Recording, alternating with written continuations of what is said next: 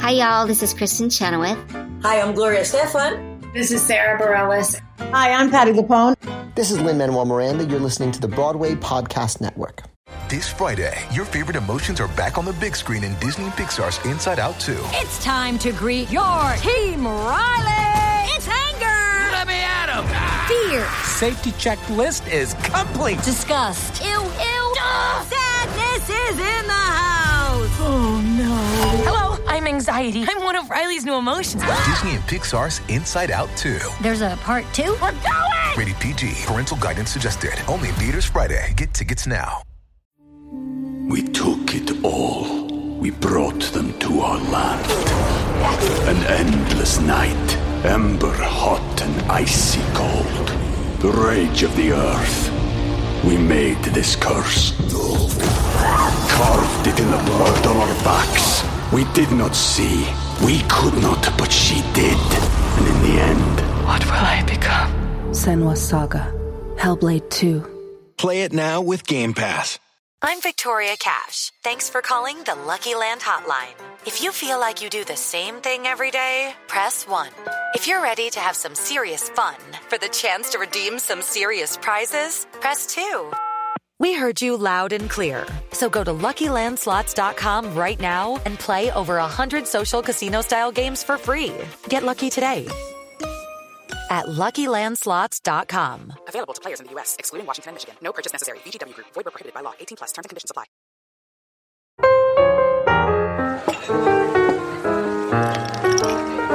Will somebody get us another drink? Welcome to Jim and Tomic's Musical Theater Happy Hour, the only musical theater podcast with comebacks and cosmos. The only one. How are you? How are you, Jimmy? Oh, so good. It's been 45 years. That was a mixture of the genie in Aladdin. It's been right. Yeah. God, is it glad to be out? Like that. That was a mixture of that and the Titanic quote. I'm not take your pick. See, I was gonna go more with an Elaine Stritch style, like, well, I'm not gonna wait 20 more years to sing the song. What are you all laughing at? Exactly. It's either Elaine Stritch, Aladdin, or the old woman in Titanic. These are the options that you have to go with. That's all we got. Those are our only social references. Take your pick, listeners. Hooray! Look at us. I know. We're still alive. We're still alive. The rumors are true. The rumors of our departure from the internet have been greatly exaggerated. Exactly. They have. No, we're living. I know. We are living. Etc. Speaking of, what are you drinking today, Jimmy? Oh, gosh. I am drinking this. It's totally... it was wine. It's now vinegar because it's been this because it's long. Been that long? But it's fine. I'm drinking it anyways. Good for you. Good for you. Thank you. Thank you very much. I'm drinking a new brew this year. Oh! New year, new me? New year, new me, new brew. 30 and flirty? 30, no, don't remind me. Jimmy and I both got gay dead this year, so... Yeah, I know. That's how we died. That's what really the internet what was really talking about. You're obviously dead. Like, literally every day I wake up and my knees crack and my hips hurt. Oh my God. Isn't it terrible? I was painting my friend's apartment yesterday. I am in agony. It's like the deepest pain in this arm. All the time. I'm like, what? How did this just happen? I know. What curse has been placed on me? Yeah. It's because we haven't been making podcasts. That's really what it is. This is how we get our life force. Well, Tommy, though, what are we going to talk about today? I mean, probably, is this where you cut in the clip of... Tony. Yes, because 'tis the season. Tis the season. The 73rd Annual Tony Awards airing, this coming Sunday? This week. Yep. On NBC.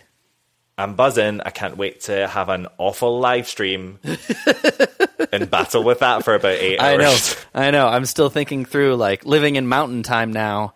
Everyone's decided we don't have to watch everything live. And so I have to dive through internet hoops in an attempt to watch, like, gosh, can I tell you how hard it was to watch Rent live and then finally got it up and running just to realize that it was pre-recorded? And also that it was Rent Live. And also that it was Rent Live. Smack me in the head with a wheelchair. I forgot that happened. So much has happened. But we can't talk about it all right now because we need to talk about the Tonys. Exactly. And do you know what? Mm-hmm. We had a chat not that long ago, and I was disparaging. Yes, you were. I was disparaging, and since I have sunk my teeth into the 73rd annual Tony Awards, and do you know what? I'm excited. It's a fun season. Say it right now. There's some fun stuff to watch for this year, I think. Yes. Last year I was jaded. After the Great Comet Fallout 2 years ago, I was like, I'll never listen to musical theatre again. Yep, and like dreading the SpongeBob win that thankfully didn't come to fruition. It didn't happen. Once on This Island won and everything was great again. Mm-hmm. And now we are on the other side. Things are getting better. Maybe. It's getting better. Do you know that song? No. Mama Cass? Growing strong. It's not.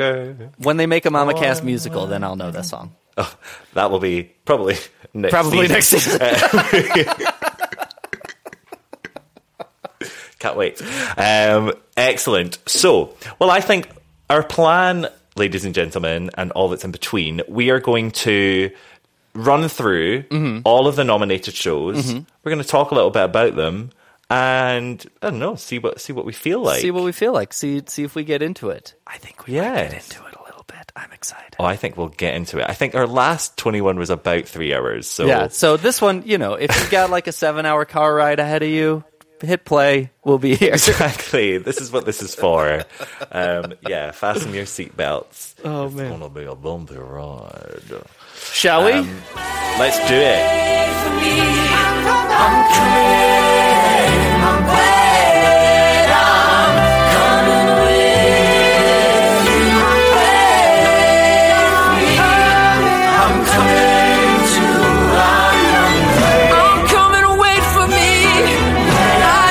Walls repeating, the falling of my feet, and it sounds like drumming, and I'm not alone.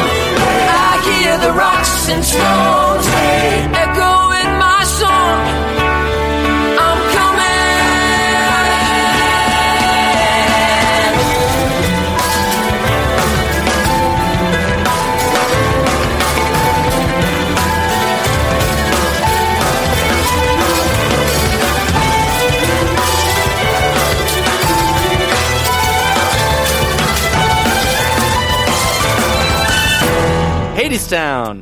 Hadestown, the most nominated, up for 14 awards this year. It opened just this past April 17th. It's at the Walter Kerr.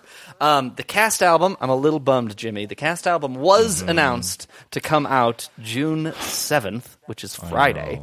I know. But there is talk that it might be delayed or kind of drip, drop, dribble released across, which is fine. It's fine, but I'm also like, why? Well, I mean, I would have been like, why until we got our like backstage tour of how the sausage gets made with some of this cast album stuff. You know what? You're very right. Like this, it is, because that same thing happened with Great Comet. Same thing happened with Great Comet. You have this, really short recording session, and then you got to master it really quick. And Hadestown, very clearly, Hadestown is a show that has been on a journey for maybe almost a decade now, I think. I guess. First workshops. Then it played in Canada. Then it played over in London, right? In my London, yep. And now finally has made it to Broadway. And there was an off-Broadway tryout a while ago, too. It is a retelling of Orpheus and Eurydice in a kind of post-apocalyptic, steampunk-inspired menage of a world. Funky world. Yeah, it's cool. I really like this show, Jimmy. Yeah, it's for the edgy kids. It's Great Comet 2, Electric Boogaloo, directed in some ways, yours and mine. Yep, Miss Chav Ken. Yeah, you're told it is in many ways. It feels like Great Comet 2. It felt like Great Comet 2 the first time I listened to it, even though they're completely set. Rachel Chavkin is the only thing linking them. I guess that'd be great, but in terms of production, that's the only thing. Very different, but it feels like a sign of a new musical theater. Yeah, it's like, let's be arty. Yeah. Let's be and unashamedly so. Yes, unashamedly, unabashedly artful. Yes. And not embrace that audiences are stupid. Like, let the audience follow along and be smart. Now, you can, if you want to hear like some deep thought about Hadestown, we did a podcast on that. So a while ago. Head on back, and listen to that. But we'll kind of, I don't know, give a few of our opinions. Because actually, I'm intrigued. Have your opinions changed much since? Because it's gone through a bit of a transformation. It's gone through a bit of a transformation. I am, for one, this new thing's happening. It happened with Be More Chillin'. Maybe we'll talk about it later, where now we're getting like whole hog revision re-recordings of contemporary musicals, not like reinterpretations in like a revival form. And you don't often get that insight into the writing process, right? Seeing what was cut, what was added, what was changed, why was it changed, and I am fully excited to sit down and listen to the new cast recording and look at the differences between it and the old one. The same way we did with Great Comet.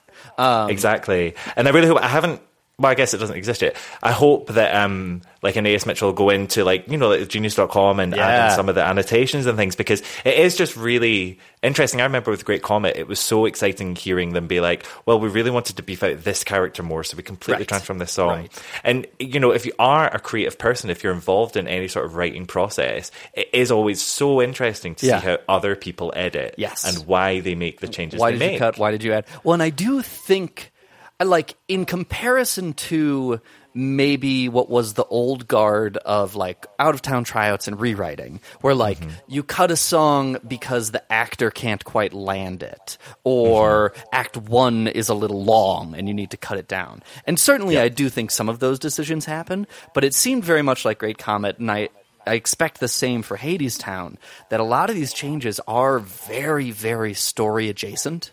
Like, how can we tell this story in the best way possible? And both Comet and Hadestown, like, this is why it is Great Comet 2, like, are so deeply tied to being a story.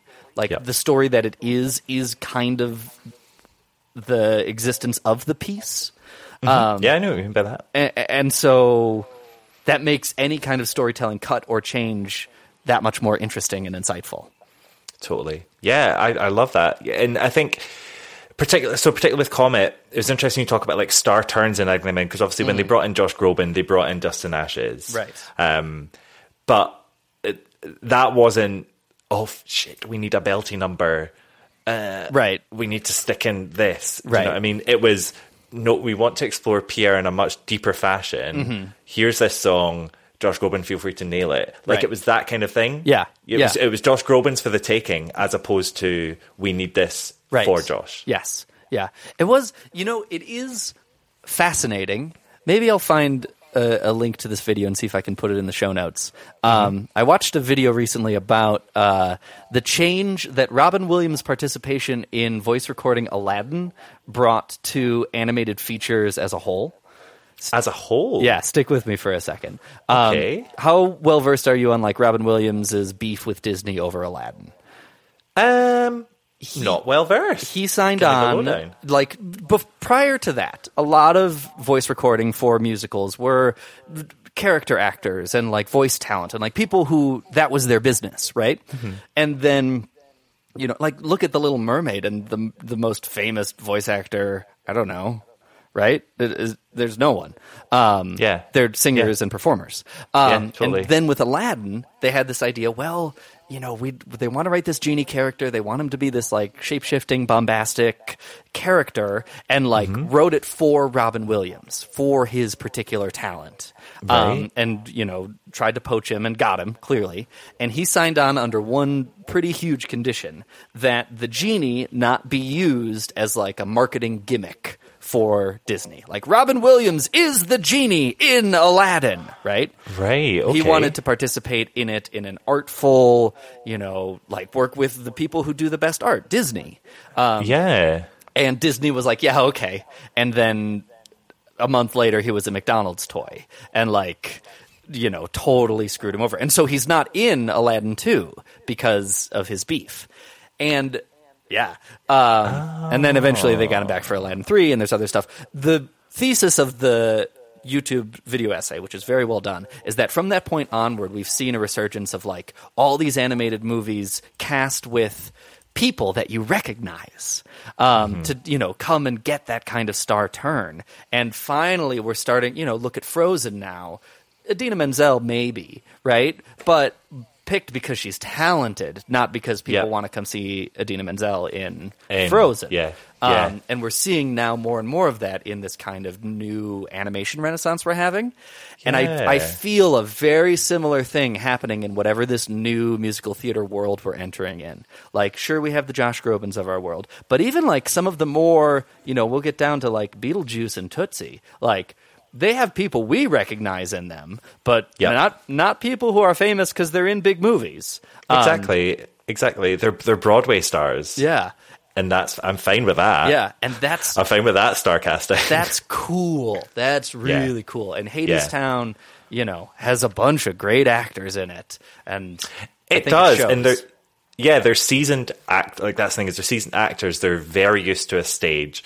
There's no one in that principal cast lineup who hasn't been on a Broadway stage. Is that's right? Right. It's a good question. It's certainly in the principal Eva cast line. Noblezada, I don't know if she did Miss Saigon when it came back. Yeah. I think. Yeah.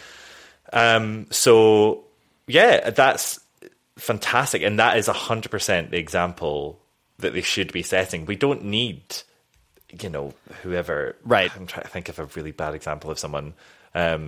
Just look maybe I can't because it's been going really well so far. Well, it seems to be the new trend. Like we're no longer like pulling Jay-Z into Chicago or whatever we used to do. Right. We can now actually get some people whose job it is to do these things, and so they're good at it. Exactly, and they're very good at it. Yeah. So here, a great little seg. Let's talk about some of the people who are nommed for the Tonys. So should we go in order? Sure. I leave this to you. Okay, thank you very much. So for Best Actress, no Best Actor award for Reeve Carney, which is a shame. But oh well. But we do have a Best Actress award for Eva Noblezada, who, Miss Saigon. Mm-hmm. We'll remember her from the recent revival of that. Potentially has done other stuff. I actually don't know. I think she's done a couple other things. I was surprised that was it TV Carpio didn't continue with the cast because she was Eurydice in the Citadel Theatre Canadian production. And I expected her to continue through, but. So this is where I find it really difficult with Hadestown. Yes, we may as well get into this because this is my current gripe. Okay, I have listened to that cast album so goddamn much that anyone else now, I know it's going to be hard. Yeah, especially Reeve Carney. Yeah, I can't. Yeah, because Damon Dono, I still don't know how to pronounce his name, who we'll thankfully get to talk about in a little bit. He isn't there, and I miss him. I miss him too.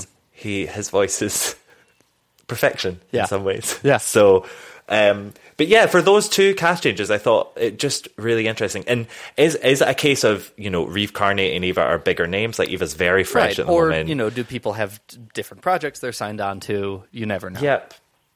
That's the thing is we will never know the backstory of that. Yeah. So.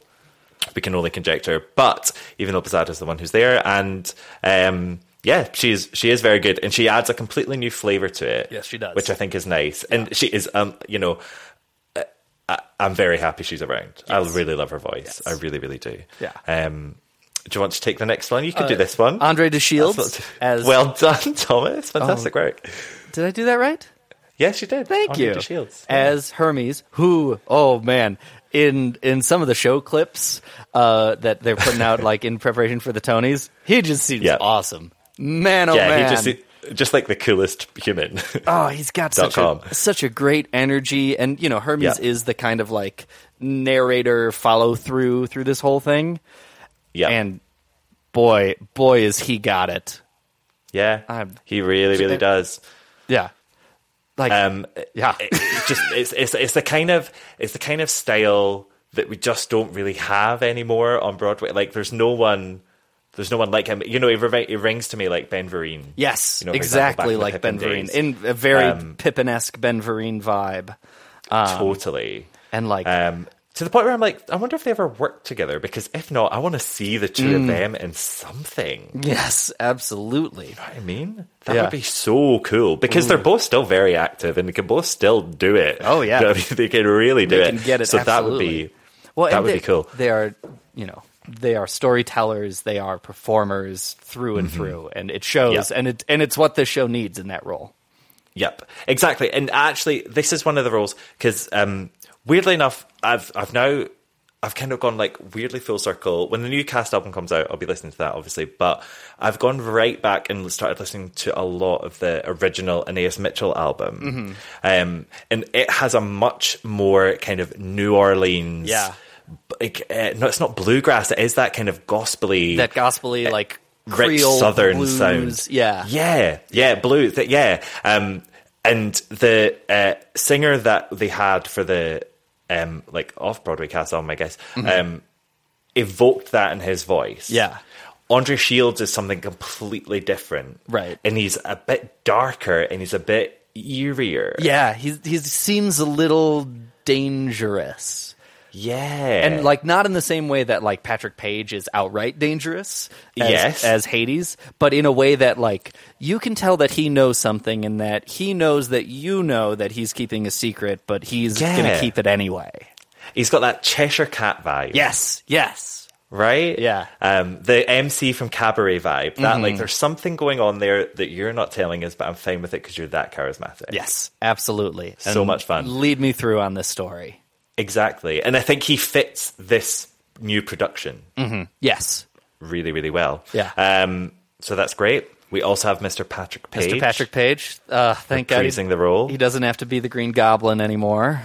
Yes, I know. This is kind of like Hadestown has become like the Spider-Man redemption storyline for Reeve Carney and Patrick Page, and thank goodness. Yeah, exactly. Now, Patrick Page, obviously we talked about this in the Hadestown podcast, but you'll know him probably maybe from Hunchback. Yeah. I hope, like, Patrick Page is awesome and certainly doesn't need a star turn, but I hope this is his star turn. I hope this is the role he is known for, because he kills it. He absolutely does. And he handles it like, again, we talked about this in the Hadestown podcast, but Hades is a really tricky character because he's one of these villains that isn't necessarily a villain. Right. You know, he's just an extremely conflicting character. Yeah. And so and Patrick Page handles it so well. Yes. Because you don't really hate him. No, you don't. You like want to but can't. Yeah. And is like the first time I played clips of this for my boyfriend, and you hear Patrick Page go into "Why Do We Build the Wall" with that deep baritone. Man, oh man, it's something else. You know, like it's just like Comet, like taking advantage of, you know, the strange, interesting things we can do with our voice. Exactly. Like, you know, why not have a bass up front and center? Yeah. As a lead. Name another. I dare you, internet. Tell me a role with a deeper average range that is a protagonist or, you know, a lead role on Broadway. Yep, and it's consistent. Yeah. Not like they hit one or two low notes, but like this is where they sit. Yeah, exactly. This is how it's been written. Yeah. And it makes sense that it's been written. Exactly. Alex Gibson from Comet is waiting in the wings, everyone. So exactly. He's ready to take on the Patrick Page crown. And then last but not least, Amber Gray, as I always get the Greek names confused. She is Persephone. And has been Persephone as long as Patrick Page has been Hades. Yes, exactly. Which is lovely. It's lovely. And she's fantastic, as always, of course. Yep. And she something about this cast, and it had the same flavor in Comet. Yeah. They're just very cool. Like, they're just really cool. They're cool. Like, yeah. You know, I mean, there's just something about it. They just march to the beat of their own drum and unapologetically brilliant. Well, because I think it's quite when we did the cast recording stuff. Yeah. I found it really interesting that Amber Gray was kind of never there. Yeah. Do you know what I mean? But it wasn't. At no point did I ever feel it was because she was detached from it, or she was like, I'm above this, or anything like that. I think it was just she just was doing her own thing. She's got other things going on. You know, I do think very much Hadestown. This is a collection of artists doing their art. And sometimes there's some contemporary Broadway shows where it feels like a group of actors getting through the musical. But this is a group of people who they can tell you everything about their character. Right, they could walk you through every subtle nuance of their costume. Totally, and it's like, let's create together. There's so much vibe with that. Like, there was where they were in tech. Anais Mitchell put loads of videos on Instagram, and it's totally worth going back and looking at them, because there's some great stuff there where they're just like messing about and singing random stuff on stage, and they're all doing it together. And I'm like, that's the kind of thing I love. And again, Comet had the exact same thing, and it's And I don't mean to, bash some of the more commercial musicals, because I think they certainly have a place in this world. Oh, totally. I think sometimes, we're artists and we're masturbatory to the core, I think. Yeah. And so we like this sort of stuff. I sometimes wonder, what would... I think as much as she's a little crazy, Julie Taymor got it right with The Lion King. That, when you embrace some of that artistry with a commercial piece, it can become so much greater than you ever intended it to be. Totally. And, it's nice to see that spirit alive and well and living way down underground in Hadestown. That's the thing, it's like, don't be scared that your audience might not take to it. Just allow them that chance to get on board. Yeah, figure out how to get them there instead of dumbing it down so they don't have to make the journey.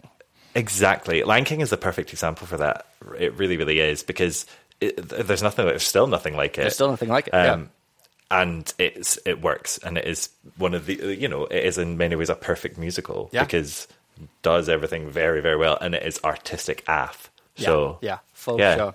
What do you think? This has been a thing that's rolling around in my head for a lot of these shows, but specifically about Hadestown.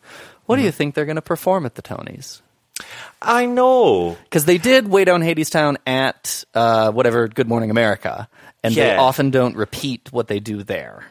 Exactly. I don't think they'll do Way Down Hadestown. I think they could do Lady of the Underground. I could see Lady of the Underground. I wonder if they're going to do bits of Build the Wall. It seems slower and not quite Tony's, And I also wouldn't be surprised if they do a big mega mix. They certainly don't have a Balaga to pull out of their back pocket. No, they don't. Yeah, because I wonder, because a lot of the promo footage is the new Wait For Me reprise. Yeah. Which is, I really, really love it, actually. And I think it's very stirring. Yeah. So I could see them maybe putting some of that in. So yeah, maybe a bit of a mishmash. But then Anais Mitchell's a musician. Right. And Rachel Chafkin is a director. The Great Comet nailed that Tonys. Their performance was undoubtedly the best that night. So I don't doubt they'll probably have some tricks up their sleeve. Yeah. I'm excited. I'm really excited. I'm excited for whatever it is. Hadestown is high on my list across the board this season. Exactly. I would say same. It's interesting. A lot of the... I'm still getting to grips with the changes, and I'm hoping that when the cast album comes out, I will be on board with it. It's just change. Nobody likes change. Of course, change is hard. Yeah, especially with things that you love dearly. Yeah. So at the moment, I'm a bit like, what are you doing on my show? And one of the things that when we get to talk about maybe the best director nomination, and what I'm about to say might be sacrilegious to us in this podcast, but I don't know if the move to Pross Arch and the move to End On has benefited the show. Now, I understand why. Yeah, there's no way around it. Well, it had to be. Circle and the Square was taken. True, but Great Comet had a way around it. There's always a way around it. Yeah, true. Yeah, okay. Come on, Rachel. I mean, what you playing that girl? I do think, and there was a recent promo footage that just came out of Hadestown, maybe yesterday on the day we're recording this, of the journey of Hadestown, and there's a really tiny clip in it that is just breaks my heart and is amazing. But it's they're raising their glass in that moment of the show. And I think it's Andre who's out down front holding his cup in the air, and someone in the front row also holds their cup up. That's and they cute. cheers across the proscenium line. That's cute. It's really cute. I hope if it's like that's the sort of thing they gotta like put a note under that person's seat and be like, do this every time. Yeah, like, exactly. Here's your free drink ticket so you can have this moment in the show because it's important. Yeah, but you know, if they were still in the round, that would be the easiest thing in the world to do. Yep. Well, and we'll get to Oklahoma and I think talk more about what is in Circle in the Square right now because it's fascinating. Oh yes, we will. So I think, with 14 noms, it's going to do well. They're going to win some, that's for sure. Although, they said that about Comet. That's true. And then, we cried ourselves to sleep for a week and a half. A week? Still doing it. No, I'm joking. I was, trolling around for research for this podcast and was like paging through YouTube videos, and then there was a suggested Great Comet bootleg, which of course I clicked on. And then like 30 minutes later, I was like, oh God, I need to be doing work. Why am I still watching this shaky cam footage that you've seen 3 times from the far balcony? I mean, what's wrong with me? Exactly. Do you know why? Because it's a different experience wherever you sit. Revolutionary. Anyway, sorry, Hadestown. Hadestown. Great work. It's going to be good.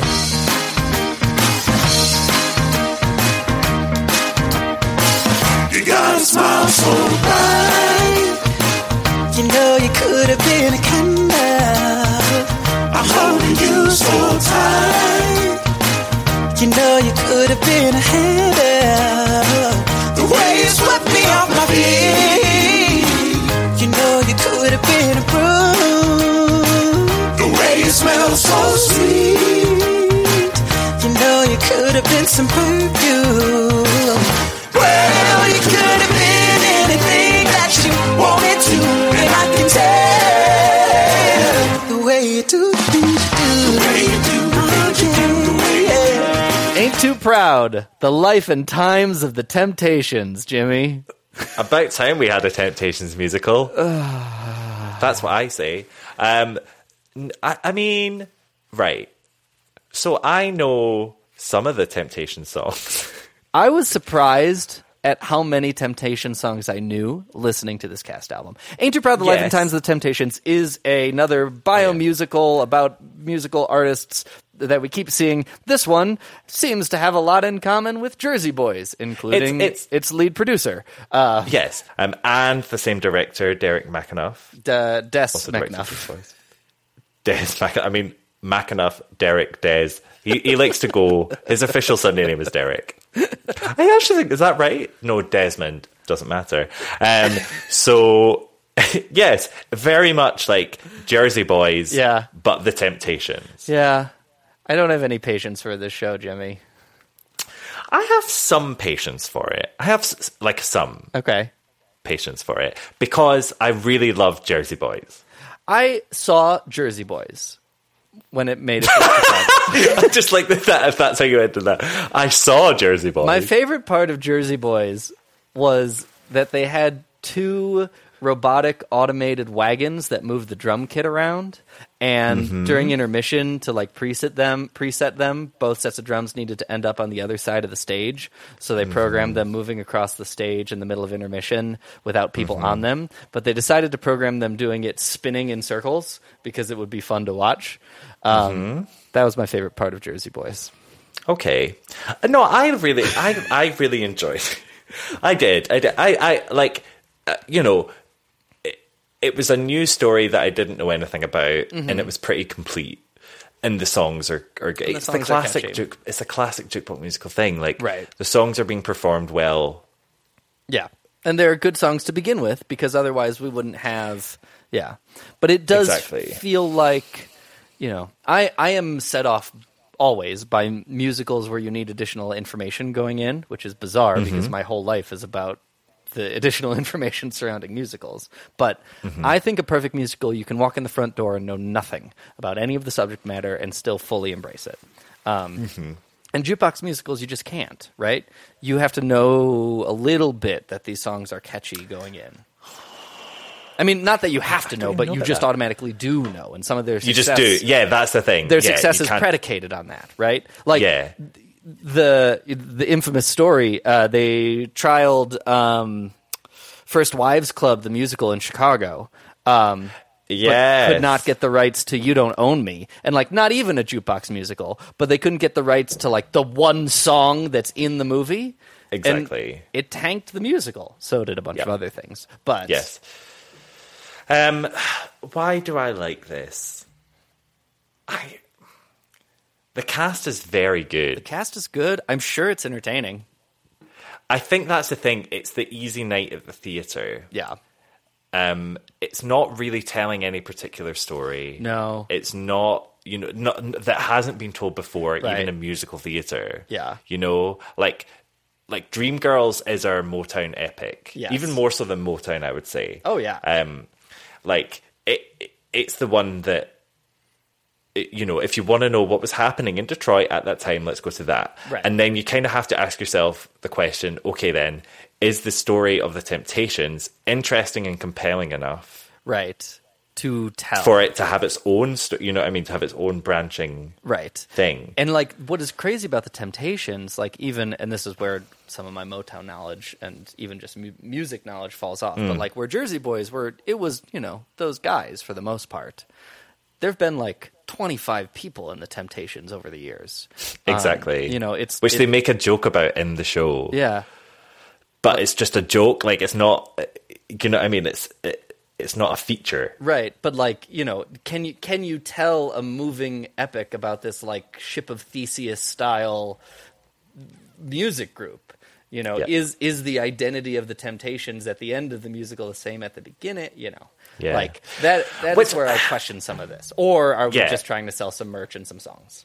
Mm-hmm. I think to give it its credit, that is the kind of thing it's talking about is, and that's kind of the main theme of the show is at the end of it, it's like, I don't know this anymore. Right. It's the end. You know what I mean? Like that's and it's like, the whole price of fame. But it's not an original story. It's not current. No. It's not being told in a current way. No. Like, it might still be relevant, but it's not anything relevant. And there's Otis Williams, who is a character in the show and, like, fellow member of the Temptations, is also a lead producer on the show. And I will always have that question about, like, how honest a story can you tell when it's your story? Exactly. Because it's very much from his perspective. Yeah. Very much so. He is the star. Which is fine and takes a lot of self-exposure. Like, don't get me wrong. That is a huge step to take. And you wonder how much of it, is through the rose-colored glasses of yesteryear. Exactly. And I think, of all the characters in the play, Otis comes off the lightest. Yes. You know what I mean? Certainly. So I think it might just be a nice opportunity for him to be like, and then he said this, and that annoyed me, so haha. Yeah. I've got it on a Broadway stage kind of thing. But still, it's easy listening. Yeah. Honestly, I think the actors are great in it. I think the vocal talent is so good. There's a bunch of Best Actor and Feature Actor noms in this. Yes, there are. Ephraim Sykes, who plays Otis. No, that's not right. No, Derek Baskin plays Otis. Is Otis. And he is fantastic. Ephraim Sykes is also very good. He plays the one that comes in a bit later. David Ruffin. Yeah. I love his voice so much. Yes.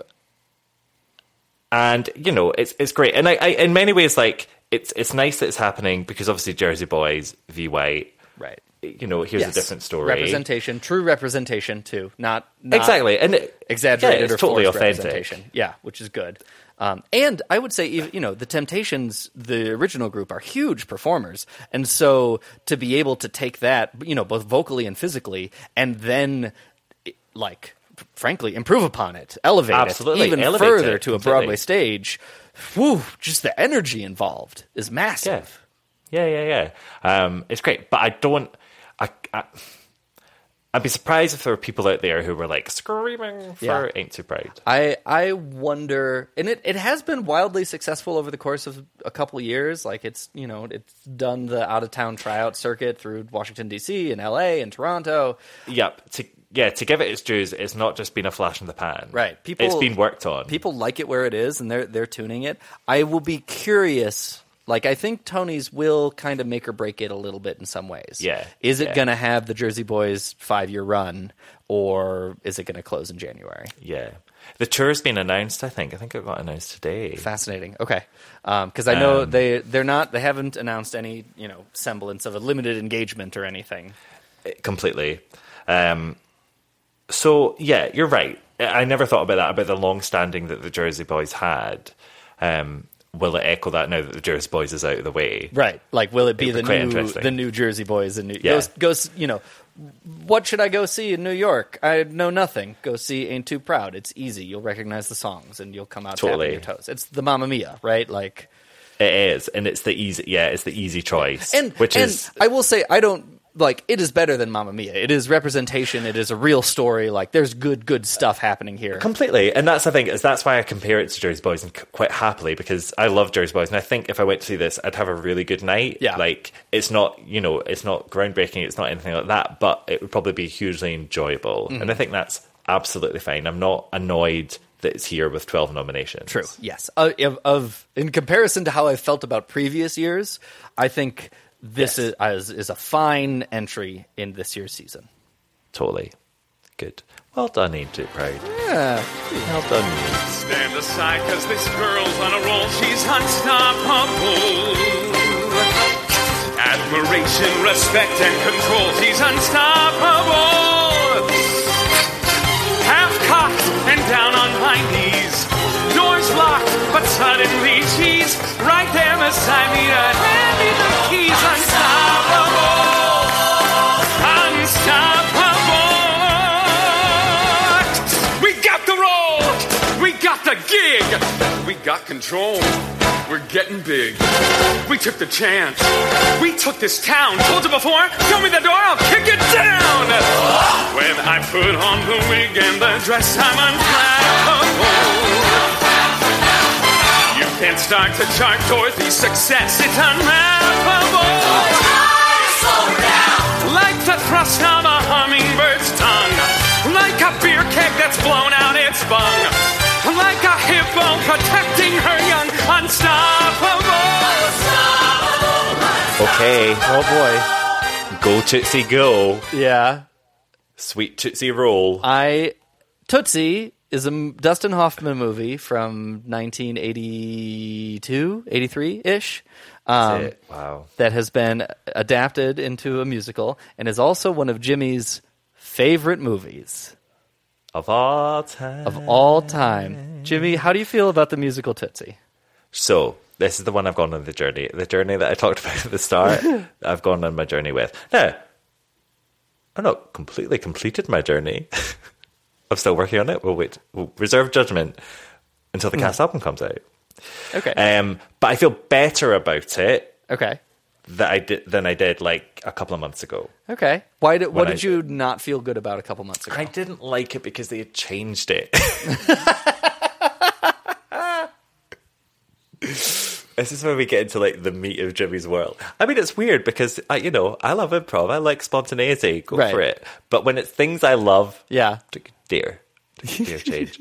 No, there's so much about Tootsie that is so iconic to me, right, and to a lot of other gay men out there.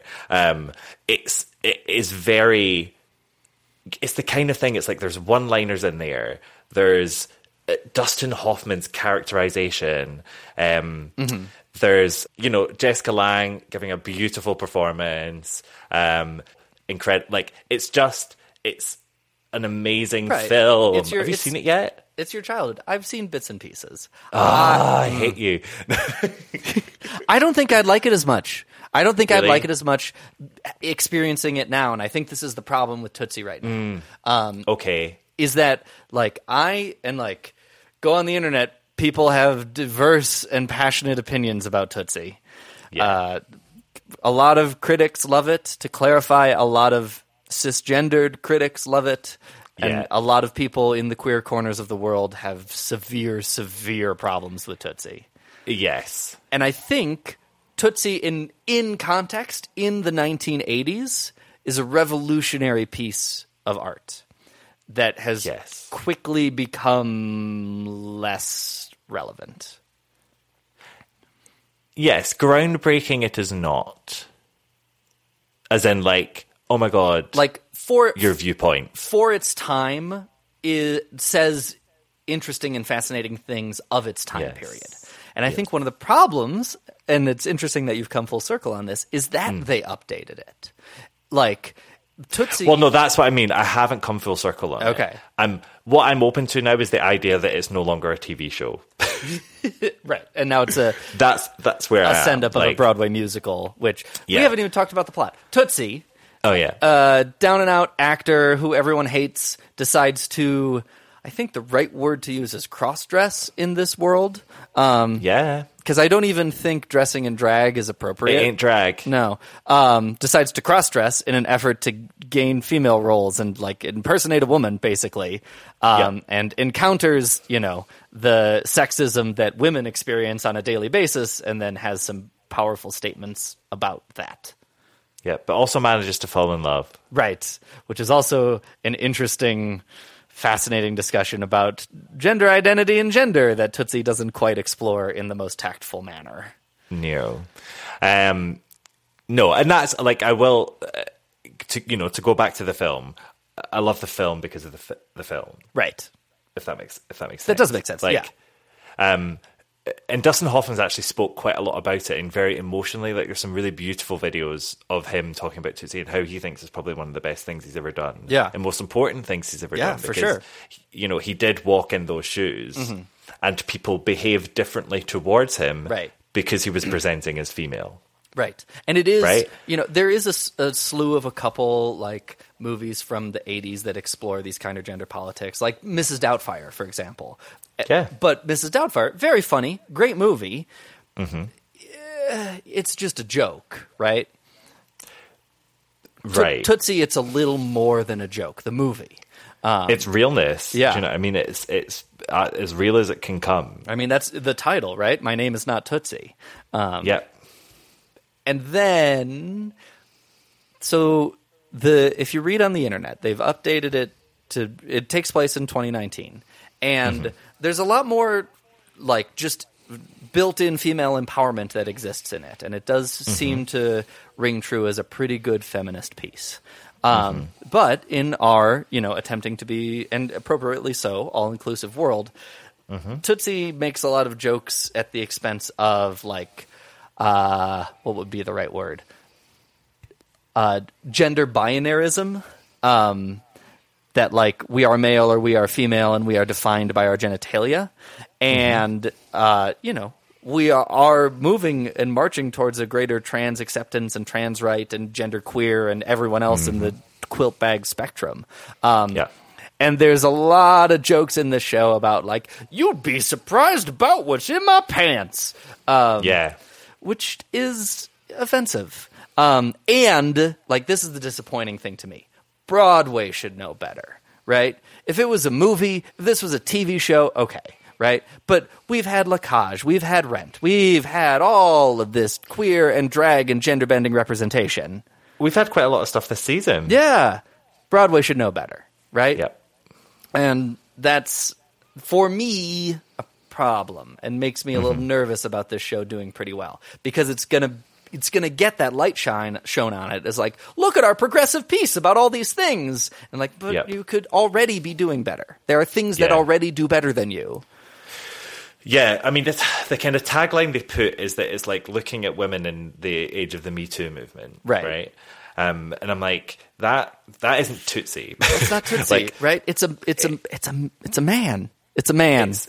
That's a man, Maury. Yeah. It's really because Tootsie the film, right, was one of the things it existed in the time when everyone knew it was happening, but nobody would look at it. Right. And Tootsie was very much like, this is happening. Right. Do you know what I mean? It was making that point. Hello. Right. Now we know it's happening. Right. And now we're working very hard to stop it from happening. So when a piece of fiction is now coming out and saying, this is happening, it's like, we know what you're going to do about it. Yeah. Yeah. And like there's some, it's hard to tease it out through some of the reviews and stuff, but with, what's the character's real name? Michael? It's Dorothy Michaels and Michael Dorsey. Michael Dorsey. Michael's relationship with a woman, and like it's hard to tease out how this plot pans out. I wish there was a better summary online, but like, is there some kind of lesbian infatuation going on? Like, how are we blurring or not blurring the gender lines here? And it's just kind of ham-fisted and heavily handled. And like, we could do better. It's one thing I think the movie did really well was have a beautiful female-female relationship. And obviously it's not female-female because Dustin Hoffman is a man. But if you buy into the illusion and look at Jessica Lange's relationship, you know, they fall in love, and it is a sisterly kind of love. Yeah. That obviously changes when, you know, the clothes come off and his real identity is revealed. But from Jessica Lange's perspective, and a lot from Dustin Hoffman's perspective, it was a nice kind of love that's forming. Right. Yeah. There. But that's the thing, is like nowadays, we've kind of gone past more. That. Yeah. Exactly. We have done more. We literally have done more. Yeah. You know. Yeah. And like, and the problem is, it's a pretty good musical. The music's pretty good. It's well constructed. It's as David Yazbek as they come, by the way. Oh yeah. Have you ever listened to Women on the Verge of a Nervous Breakdown? Because that's the cast according for Tootsie. Basically, yeah. I can't remember the song they keep hawking at Broadway Con and a bunch of other places. What's going to happen? Are you talking about the model behavior, do you mean? Yeah, basically, right? Yeah. It's a great song. It's really good. I know, but that's the thing. That's the thing, is it is so good. But I was thinking about this today. I was like, if he does become a one-trick pony, because there's even glimpses of it in The Band's Visit. Yes. There were some things I was like, that's very Women on the Verge. If he does become this one-trick pony, it isn't going to keep working. No, it's going to get old fast. It's not. He's no William Finn. No. Like, it is. That's the thing. There are still cheap rhymes and cheap jokes in his patter songs, right? Not every line is golden. But I think that I don't know. My thing is actually with the score. Yeah. Because with Women on the Verge, it was hugely Latin. It was hugely. There was salsa in there. It was like infused in the score, and it makes sense because it's a story set in Spain. Right. When it comes into Tootsie, right, you're like, why is this a salsa number? Yeah, like you can hear it in like Band's Visit has a pastiche that is appropriate to its locale. Yes, where Tootsie, it takes place in New York, which is the most white bread of locations for musicals, and doesn't feel like it doesn't sound like it takes place in New York. It sounds like it takes place in like, well, spin the wheel of genre. We'll land on this one for this song. Exactly, and that's the thing, because after Band's Visit, I was like, oh my god, David Yazbek is really good at homing in on a sound, and developing that. Yeah, is he, or was he lucky? Yeah. We'll see. I'm really interested about the future of this show. I think I love Santino Fontana. Yeah. I really have I ever made you watch and now Only Submissions? Yeah, Only Submissions. Yeah. Submissions only. Submissions only. Only, submission. Best web series ever to exist. Stop the podcast, go listen to it right now. He's just so great and so wholesome, and I think is definitely a front runner in the best actor category for this role. Just which is I struggle with, because I know it's hugely problematic. Right, it's a drag role, but it's not a drag role. Give him it, but it's not a drag role, right? It's not a drag role. I think, if you look at it from an actual acting performance perspective, he does do a good job, because vocally, this is a demanding piece. It's hugely demanding. Excited to hear who will replace him, because the falsetto work in it is really difficult. Yeah. And they're just very lucky that Santino Fontana has a really strong baritone voice, but also a very strong falsetto voice. Yeah. So, and that's not a popular trait, especially among Broadway leading actors. Yeah, I am really, and even things like the cast album is announced to come out August 16th. Yeah, and there's clips, they've recorded it. Like, there's backstage here from the recording. Right, so they're just holding it. Why? Right, they're not coming out this week or next week to build buzz. They didn't come out before to like promote sales. They're holding it. I know. I'm really curious about this show, and I'm really curious if it's gonna overcome some of the problems with it. Not from a script standpoint, because it's locked, it's written, but from a public perception standpoint. Yeah, exactly. And I don't know how I feel about that. Yeah, I don't think it will. I think it's going to go over everyone's head. Yeah. And I think people will be fine with it. Yeah, that's a bit of a shame. That's my kind of gut. I think it will do well. I think it will do, absolutely fine. Yeah. But it will be Best Musical dependent. Yeah. Yeah, I could see. Or a slew of other awards, you know. Yeah, because The Band's Visit lasted as long as The Band's Visit did. Right. Because it won Best Musical. Yeah, otherwise it would have closed in a week. Yeah. And we'd still be watching it. Hold up, girl, I'm your pal. They're sweet, but I'm a demon straight from hell. I know I went a little hard on myself, but we're BFFs forever. Lydia! What? He was already dead.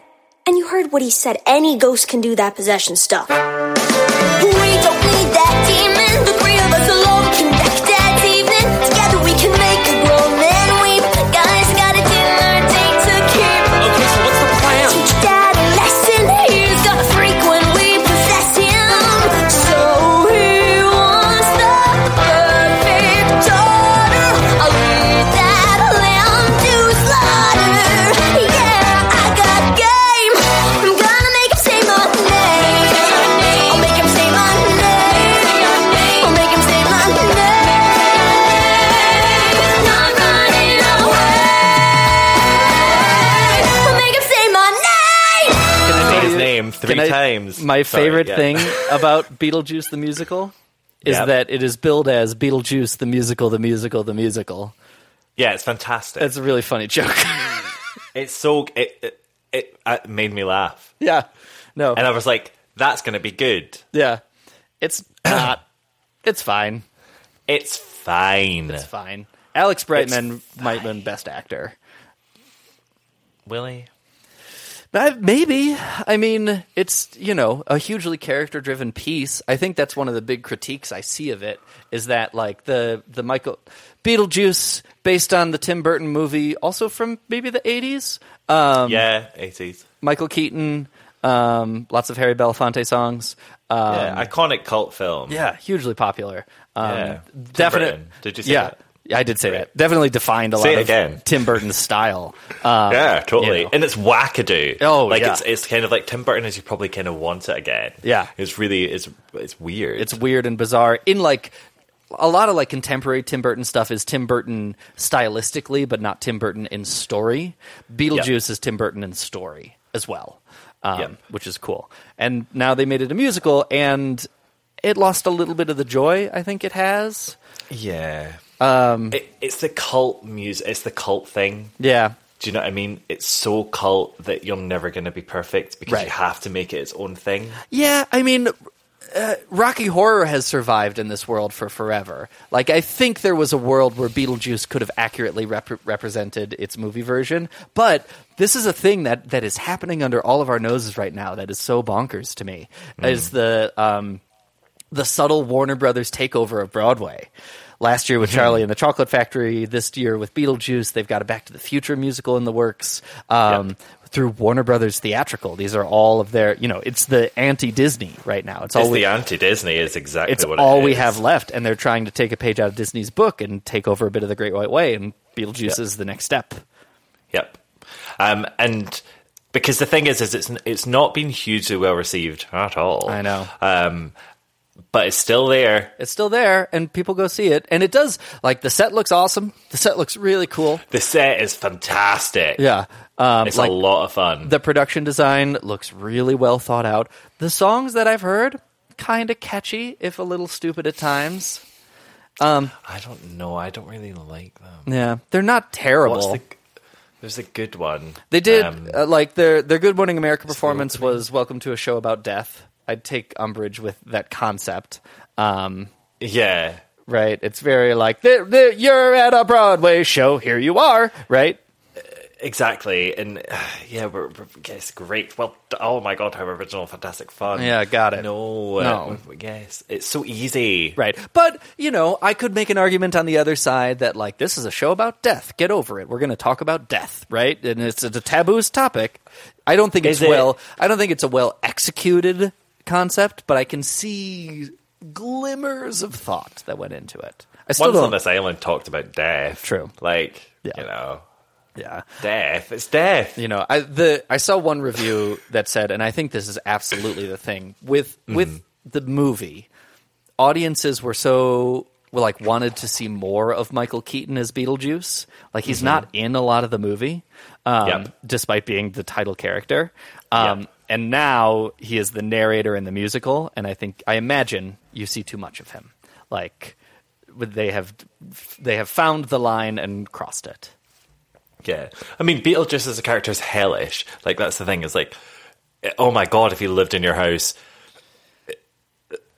no. Like, you know, it would be awful. Yeah. Like, that's his whole point. That's his one-liner. Exactly. Yeah. And Alex Brightman is the perfect casting for it. That's the thing. Yeah. And he kills it. He does a really good job.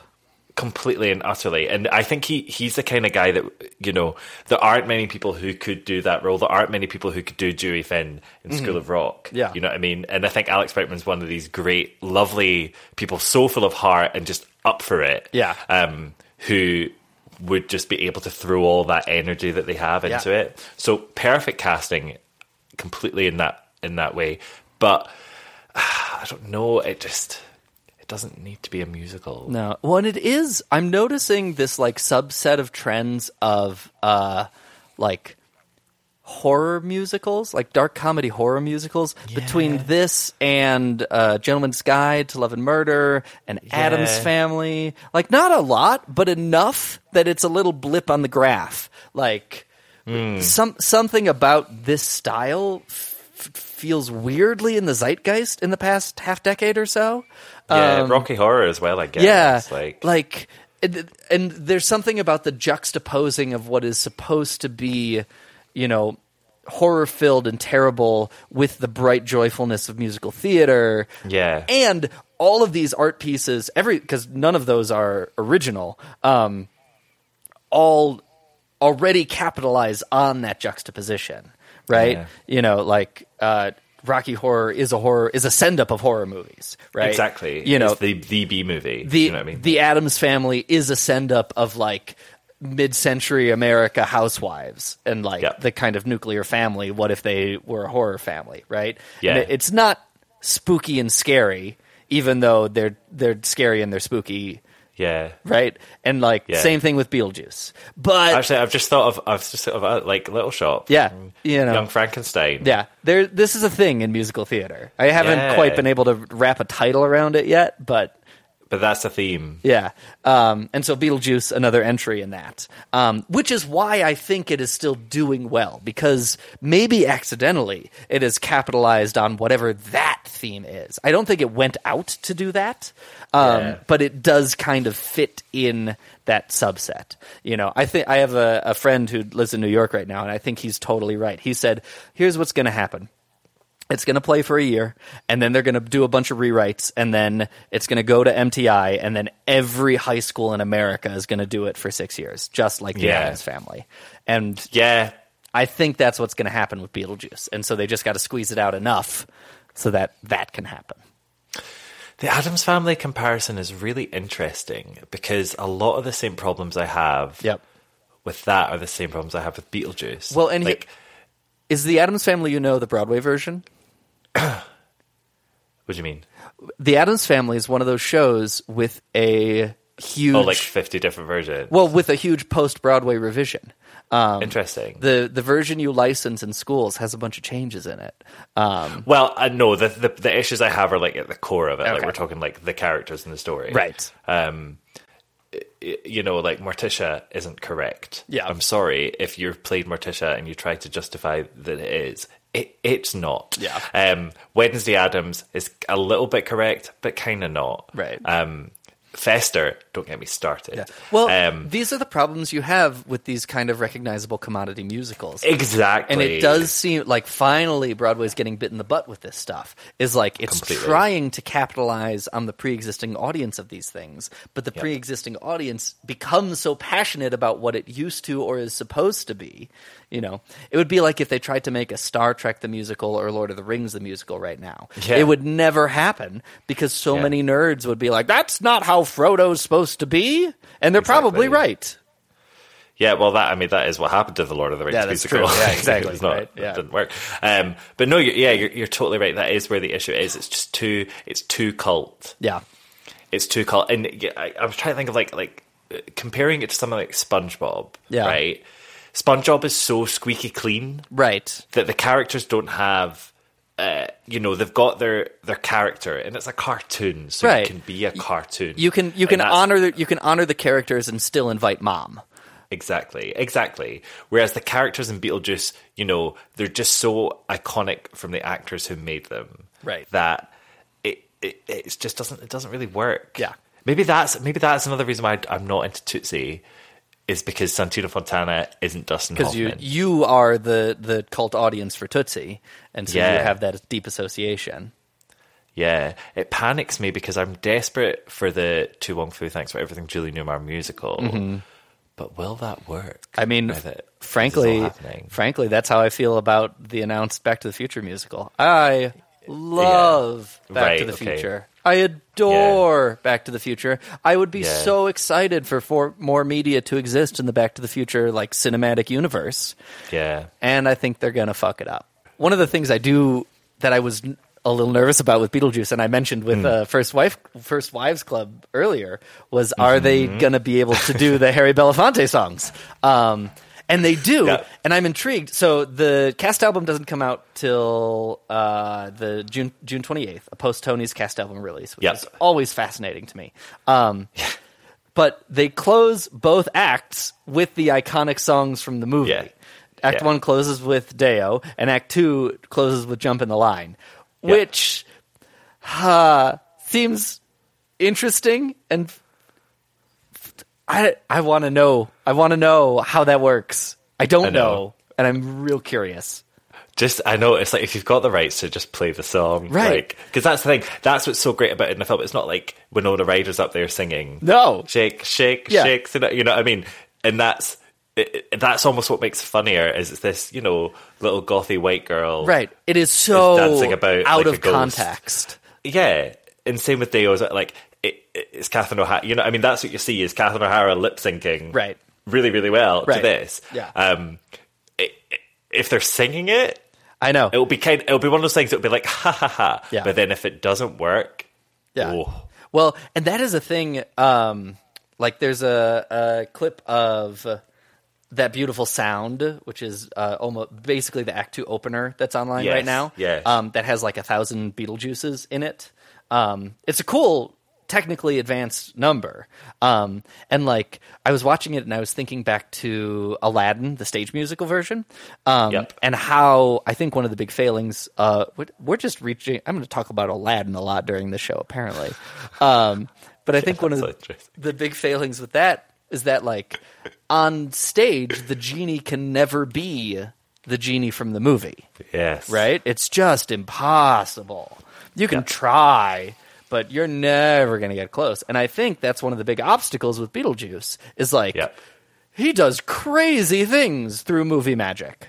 Yep. How do you do that on stage? And some of them they do. Yeah.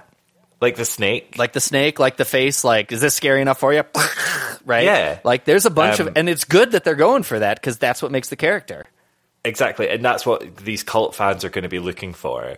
But you can't, it's shtick. Do you know what I mean? It's shtick that you can't lay back on and be like, well, we did that. So, enjoy. I did, I'm going to Google it again right now. Because I Googled for this earlier and it hasn't happened and it's still not going to happen, I don't think. I keep looking for the news article that is like, Tim Burton attends Beetlejuice. Oh. And it hasn't happened, as far as I can tell. Interesting. Right? Now, that's a question. Isn't that I don't know Tim Burton's views on musical theatre. Isn't that a good question? Because it's his baby, right? It's he, you know, if you read some of the mythos of how this script got made, it's because Tim Burton decided it needed to be made, right? And like defined his style in so many ways and is his style in so many ways. And you actually, think, you know, what the day Tim Burton goes to see the musical, that's a news story on Playbill.com or something. Absolutely. Nothing. Yeah. Radio silence. Interesting. I wonder if that's Tim Burton, though. I wonder if that's him. I wonder. Maybe. It could be anything. Because what's his involvement in it? Seems nothing. Interesting. Right? Very interesting. Because, obviously he directed Sweeney Todd. Yeah. So it's not like he doesn't musical hate theatre. musical theater. Yeah. So that makes you wonder, how does he feel about Beetlejuice the musical? That's an opinion I want to know. Yeah, like so many. I mean, Nightmare Before Christmas. Yeah. Charlie and the Chocolate Factory. They're all musicals. So many of the things have. Yeah. Yeah. Interesting. Yeah. Far as I can tell, and I wonder if someone will tell me wrong. Maybe I've missed the news article, but in my research, I have not been able to find anything about Tim Burton's involvement or attendance. And you'd think he'd go to, like, opening night, right? He'd go to Pre-Tonys. Yeah. Go see his show. Maybe not. Who knows? So it was just a dangling thought I have out there. No, like, art lives beyond the artist. Like, I don't completely think that needs to be a knock or anything, but it does inform some of the artistic process behind how a piece gets made. Yep. Anyway, piece of juice. And no more hiding how we feel anymore. I won't hide if you're by my side. Now that the prom is back on track.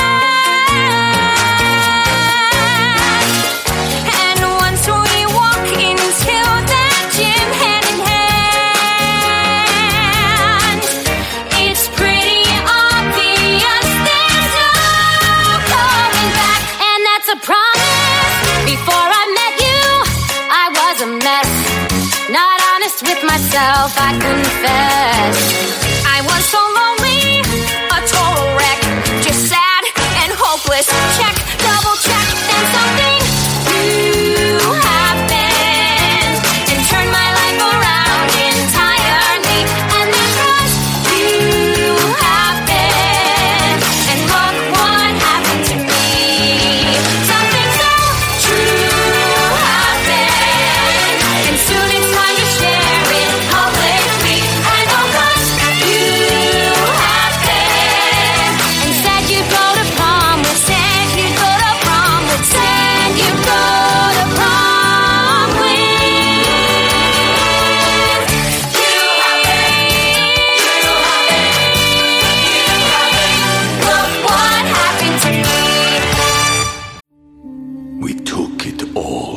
We brought them to our land. An endless night, ember hot and icy cold.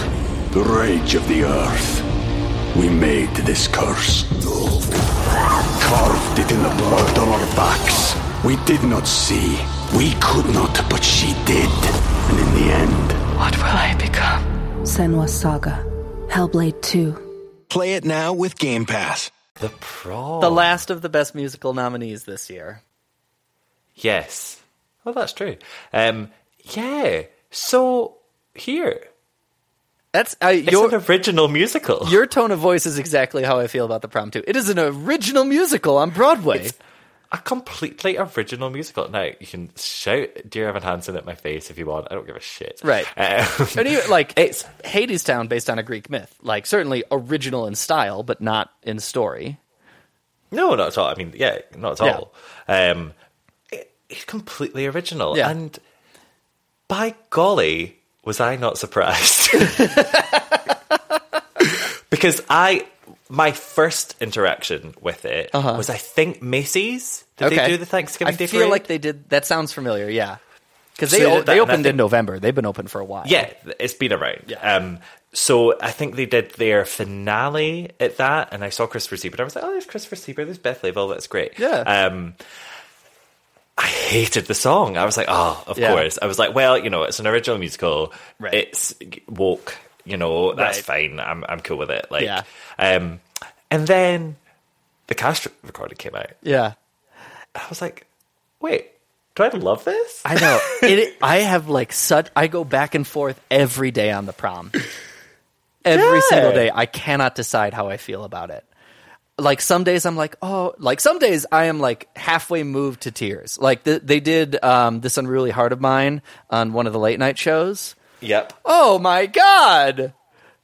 And I like almost started bawling. It's so wholesome and sweet, and I've absolutely been there, and I teach kids who have been there. Like, Jesus fucking Christ, what a beautiful song. Yeah. And then sometimes I'm like, Zaz? Zaz? But it's also Zaz? Kind of catchy? Or is this stupid? What is this? Exactly. And, you know, I love that. I've not had that in a while. Book halfway written by Bob Martin. Like, there's a lot of Drowsy Chaperone earmarks on this thing. So this is it. This is, and from the opening, to be honest, I was like, oh, I feel like I'm listening to the Drowsy Chaperone. Right. You know what I mean? It has that vibe. And there's like part of it where there are like brief moments in the show where you're like, oh, you went there. Oh. Yeah. In the same way that Drowsy Chaperone sometimes does that, where it's like, you know, when sugar used to be the top ingredient on toothpaste right after cocaine. Right? And like, we're making that joke. Oh, we're going to spend this number doing a super racist Asian piece? Oh, yes, okay. Sir. I guess this is where we're at now. And there's parts of that in the prom. Sometimes. But they're not, they're like, oh, but it's not like, oh. Right. Did you hear the distinction? Yes, I did. It was beautiful acting. I'm excited to take your class about the Meisner technique later. Thank you. Yes, it's going to be good. And then there's some, like, when they hit the, like, the Bible song, whatever that is. Yes, Christopher Sieber's song. Yeah, which is fine, but it's got a bunch of forced rhymes in it. It's a little trite, you know, and is supposed to be the, like... you know, moving, moralistic, changing piece in this thing, and it's just kind of fine. But I think there's so much gold in it. Yeah. There's gold in them Dar Hills. Yeah. That I love it. Like, it's one of those things, I listened to it, and I was like, I want to listen to that again. Yeah, it is. Like, I was so ready of the ones to go back. Of the albums that exist now, The Prom has probably hit more plays in my Spotify than even like the Hadestown original off Broadway right now. Well, we know that now. True. You know what I mean? We're not getting anything new there. Whereas this, I'm still like getting into it. I'm like, I need to learn this one. I need to perform as Beth Leibel. You know what I mean? Like, it's lovely. It's really sweet. And the thing I think about it very truly, and it is funny to me that you bring in the Dear Evan Hansen comparison. Yes. This does a like kind of, there's a trend right now, I think due in no small part to Dear Evan Hansen, of doing like after school special style musicals. Like, we're going to talk about a contemporary issue. Don't get me started on Dear Evan Hansen. Nope. The Prom does it in the way I want Broadway to be able to do these things. You're damn right. And part of its success in that it is a send-up of that exactly. It's like two down-and-out Broadway performers like, oh, we got to find an issue to make ourselves relevant again, right? Literally the plot. And like the fact that it can lampshade that so much and then bring you into it. Exactly. That's the thing. The tongue is in the cheek. Yeah. Right? It's so in there, and it's funny. It nails it. It really does. Really nails it. Yeah. And at its heart, we've not even talked about this yet. At its heart is a queer storyline. Yeah. That's authentic and fresh. Yeah. I know. Like authentic and fresh and about queer youth and like contemporary issues. Like, and it doesn't sound patronizing. Nope. It doesn't sound like, I'm a cool kid. Yeah. I know kid stuff. Hashtag be more chill. Right. Yeah, exactly. Right? So I love it. I really like I am so happy it exists. Yeah. You know, I want Hadestown to win Best Musical for like the future of musical theater. Yeah. But I don't know. I'd be okay if the Prom won too. Totally. I'd be totally fine with that. I would be surprised because I would be surprised. The imperfections are everywhere. It's clunky in a lot of places. Yeah. It's certainly not for everyone. Yeah, totally. But it's totally new. Yeah. It's totally original, and it is so great. Yeah. Like, it's just very correct. It's the one I would be more than happy to give to, you know, youth that I know interested in musical theatre. I'm like, oh, you have such a good time with it. Yeah. And, you know, there's swearing in it. Oh, gosh. And there's some risky issues. I am 100... Like, the thing I am so excited for about the Prom is the thing I joked about in Beetlejuice. But I am excited for this to hit the amateur high school theater circuit in like 5-6 years. And force it down the parents' throats. Well, and it's built for it. The same way that like they did the same thing with Mean Girls. Like, it takes place in a school. It's a unit set. Like, it's talking about a prom. Go to Party City and buy some decorations, and you've got your set. Like, done, easy, and talks about a really important set of issues. Completely. That hasn't been talked about. You know, we know that Fun Home is sailing out there in its own little boat at the moment, and now there's a little one just coming alongside it, and I love that. That is the cool thing we're seeing about like queer representation on Broadway. Yeah. From you know, let's start at La Cage, maybe like a ridiculous, bombastic portrayal that certainly you're allowed to read yourself into, but like not everyone is, you know, owner of a gay nightclub in California. Right. Exactly. And like slowly... Where everyone is surprisingly heteronormative. Right, exactly. And, you know, Fun Home, a little... Like, everyone has a family, at least. Not everyone works for a funeral home. But yeah, completely. And now we have the Prom, which is like, I know kids who are nervous about taking their same-sex partners to prom. Like 100% real and accessible, and like talks about it not through metaphors, certainly talks about it through a kind of like sardonic humor.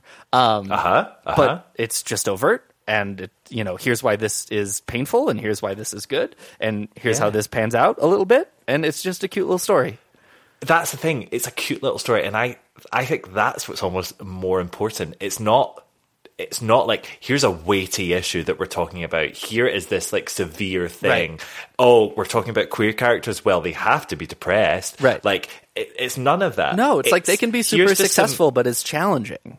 Yeah, exactly. It's like, oh gosh, we live in Indiana. Like, it's tricky to be gay here because people aren't quite up to that. But I'm still madly in love with this girl and gonna take her to prom. And you know, there's other gay people about it. And this is fine. Like, it's just lovely. It's just lovely. It is a good. It's utopian. It's like it's a post It Gets Better approach to like youthful queerness, which is so welcome. Oh my God! I hope they play for 1,000 years. Like, I really do, and I hope it inspires other people to be like, "Oh, we can do this now." Yeah. Oh, okay. Oh, wait, I've got my queer story right in the back. Like, just give me a second. Yeah. That's what I want to see, because it is that fresh. Like, it is literally that fresh. Yeah. Subway, eat fresh. No, it's just. I absolutely love it. Yeah, I love it. I love it in spite of its flaws. I love it, you know, in spite of the other stuff it's up against this year. And I'm very happy Beth Level's back. Yes. Oh my God, she should be in everything. She kind of should. Like, she's very good. Where has she been? I know. One of the number one most rewatched videos in my world, which is like in a deep, deep, dark corner of the internet, is her at, I don't think it's 54 Below, but it's a 54 Below style performance venue. And she does, it's a cabaret song, but it is like a spoken word piece around as we stumble along about when she was asked to perform it at this venue for this benefit, and she didn't know what it was, and it was for recovering alcoholics. And it is one of the funniest pieces of performance I have ever witnessed. Oh, completely. I love that she's in this, and it's a character that's just her. It's such a character. It's not. Yeah. It's nothing It's nothing crazy. It's not a stretch, and she kills it. Yeah, she absolutely does. Yeah, I just think maybe we'll talk about this when we get to be more chill. But I think it does the adults really well from an adult perspective, and it does the kids really well from a kid's perspective. Yes, and that is really difficult to get really two tones, very distinctive tones, correct. Yeah, to do it. Well, and I love it. especially I'm noticing this more and more the more I continue to become an aging high school teacher, and like accurately portraying youth in media is really hard. Is really, really, really hard, and it's so easy to see through any fakeness. And the Prom does it 100%. Oh, it's literally as if they got like teenagers to write those roles. Like, you know what I mean? Like it is really, really good. I'm telling you, this Unruly Heart of Mine on Jimmy Fallon or whatever it was. Shakes me to the core. Yep. Yay! Who knew? Who cares what happens now? Just keep your hand in mine. Your hand feels so grand in mine. Let people say we're in love. Starlight looks well on us. Let the stars beam from above.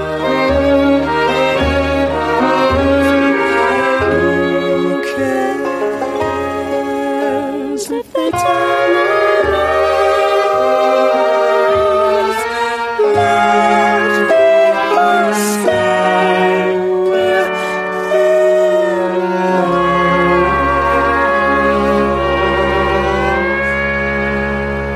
Oh man, Oklahoma's back, Jimmy. In a big way. Oh, Thomas. This is, you know, if there was ever a reason to resurrect this podcast, I know. to talk about this. What is happening? Right. So we've not talked about Oklahoma together at all. No. So I'm really buzzing to hear and it is what's going on in your head about it. Oklahoma, if you've never, who are you? Christ. And I don't say that as like, this piece of, like, Oklahoma was the first musical. Like, this is exactly the genesis. It is the oldest musical. Here. You know, like, oh, what a beautiful morning. Like, you should know Oklahoma. And they've revived it in Circle in the Square. And it is this, like, every piece of marketing material starts with some interview with an actor going like, well, it is the Oklahoma you remember, in a way that you know they're about to say a but afterwards. Yeah, completely. Yeah. Nothing's changed. No lyrics, no script has changed. Yep, the text whatsoever. is 100%, well, maybe 85% accurate. They ad-lib a couple lines here and there. But the story is all there. But Oklahoma, like so many of these traditional pieces, have a like unwritten script that goes alongside of them about like, oh, when you do this, you're supposed to do it like that. And this production intentionally and wholeheartedly threw that away. Yes. And so it is this weird, interesting, contemporary-ish reimagining of Oklahoma. Yeah. It is. It's just it's the classic quintessential revival. Mm-hmm. Do you know? I mean, this is what revivals should be. Yeah. You are telling a new story from a story that already exists. Well, do you know what I mean? I've been saving this line for my video, but I'll divulge it now because I think it's so true. Like, we have finally reached the like Shakespeareization of Oklahoma. Yes. Where we're no longer stuck in, like, the original productions are now far enough away that we don't need to think about them anymore. Exactly. And you can go in with those scissors and just go. Yeah, which, man, Oklahoma needed. It absolutely did. So now we went to town on this in our Oklahoma podcast. So do go back and listen. But we were very well aware of all of the problems that Oklahoma and a lot of the Rodgers and Hammersteins have. Like, there are some distinct issues there to the point where it's like, should we actually be doing this anymore? Should we be performing it? And the answer is yes, if Daniel Fish is in charge. Yeah. Like, well, we did that. We must have done that Oklahoma podcast before they did a production in Denver. Did we talk about this? It was pre that. Yeah. Okay. Pre-that. I went to see this production in Denver. Did you see it? I did. Fantastic. So I think we talked about it on the podcast. It was an all-black production of Oklahoma. Yes. Which is, intentionally so, but not particularly drawing any attention to it. But there are some, in the original description, Judd is described as like a dark-skinned worker, and they don't quite make it explicit, but there is... some inherent racism. Well, it's because they couldn't have a black man play the part. Right, yeah. And so then to see an all-black Oklahoma was really interesting in ways that, I don't feel well adept to perfectly describe. But you kind of see... You're clearing away some of the bracken, and you're like, oh, there's a story there. Right. You're finally getting rid of some of the dated accoutrement that existed... That, was a holdover from what wasn't musicals, right? Yeah. That had to be around so that this thing could still exist and become a new art form. It is, my progression with Oklahoma, maybe even more so than Sunday in the Park with George, has been a true 180, maybe over these past 2 years. Interesting, right, yeah. It's a thing I used to make fun of and poo-poo, and what a dated piece. Why on earth would we explore this anymore? Yeah, well, that was some of the chat in the podcast. Yeah, and now it's fascinating. There's really interesting discussions about labor and class and the working man and what it means to be an American and all these things. It is that's exactly what it's about. To me, it is what does it mean to be an American? What does it mean to be this powerhouse of a nation? Yeah. And what responsibilities come alongside that, and what Daniel Fish, the director, has done has literally just he's just brought it all to the fore. Yeah. And he shoves it in your face, and I fucking love it. Yeah. There's if you've listened to this podcast for a while, you'll be no stranger to the fact that I like my political theatre. Do you know what I mean? Especially when we can get it in the musical theatre, when we can really tell barefaced stories. It is so exciting. And here's someone doing it with Oklahoma. I just didn't think it could happen. Yeah. We talked about this in the podcast, particularly with Judd. Right? And I think that is really the kind of the linchpin of this production. Because Judd is a character who there's more going on there. Right. Because Lonely Room is too good a song to give to just your classic grade A villain. Yeah. Do you know what I mean? Right. It's too deep and too rich. There's something going on. There's something fishy about his death. Do you know what I mean? The fact that they all just burst into song and everyone's happy at the end, there's something there. And so what this production of Oklahoma does, it just kind of shines a light on Judd Fry and be like, so what's going on with you? Why are you like this? Yeah. Yeah. And how can we tell your story a bit more? Yeah. And he balances out that playing field, and it creates this whole new piece. Yeah. And it is so exciting. It's electrifying. I'm obsessed with it. No, it's so cool. And the fact that it is a whole new piece with the songs you recognize, and nothing has changed. Nothing has changed. The songs you recognized, better sung, contemporarily reinterpreted, with feeling behind them. You watch the clips of this versus even the clips of Hugh Jackman. I know what you're feeling when you sing these songs now. Yeah. Why did it take 50 years? People will say we're in love. Oh, God. Mate, I got a hard on. What a beautiful song. It is sexy. Yeah. Do you know what I mean? And it is. Of course, these two people are young and in love. Why do they need to be so, virginal? you know, they're absolutely not. Laurie's a smart girl and Curly's a hot man. Yeah. Like, let's see what happens there. Yeah. It's just so, like, I just don't even, that thing is, I don't even know how to express it, because everything about it excites me. Yeah. Every single thing. And it feels like the solution was love, and it was inside of you the whole time. Like, it was right in front of us. Yes, completely. And like, not to blow our own trumpet, but we spoke about it in the podcast. Yeah. We kind of, you know, in many ways, like, solved it. We saw that the story of Judd Fry is not the story that gets told in Oklahoma, and it needs to be more relevant. Yeah. And thankfully, Daniel Fish listened to the podcast and Clearly. was inspired. Absolutely. You're welcome, Daniel. Yes, that's a joke. We don't know that did not happen. He's been and that's the thing. He's been working on this forever, pre-Trump. Yeah, I know. You know what I mean? He worked on this in a quite nice America. Yeah. Like, quite nice. Right.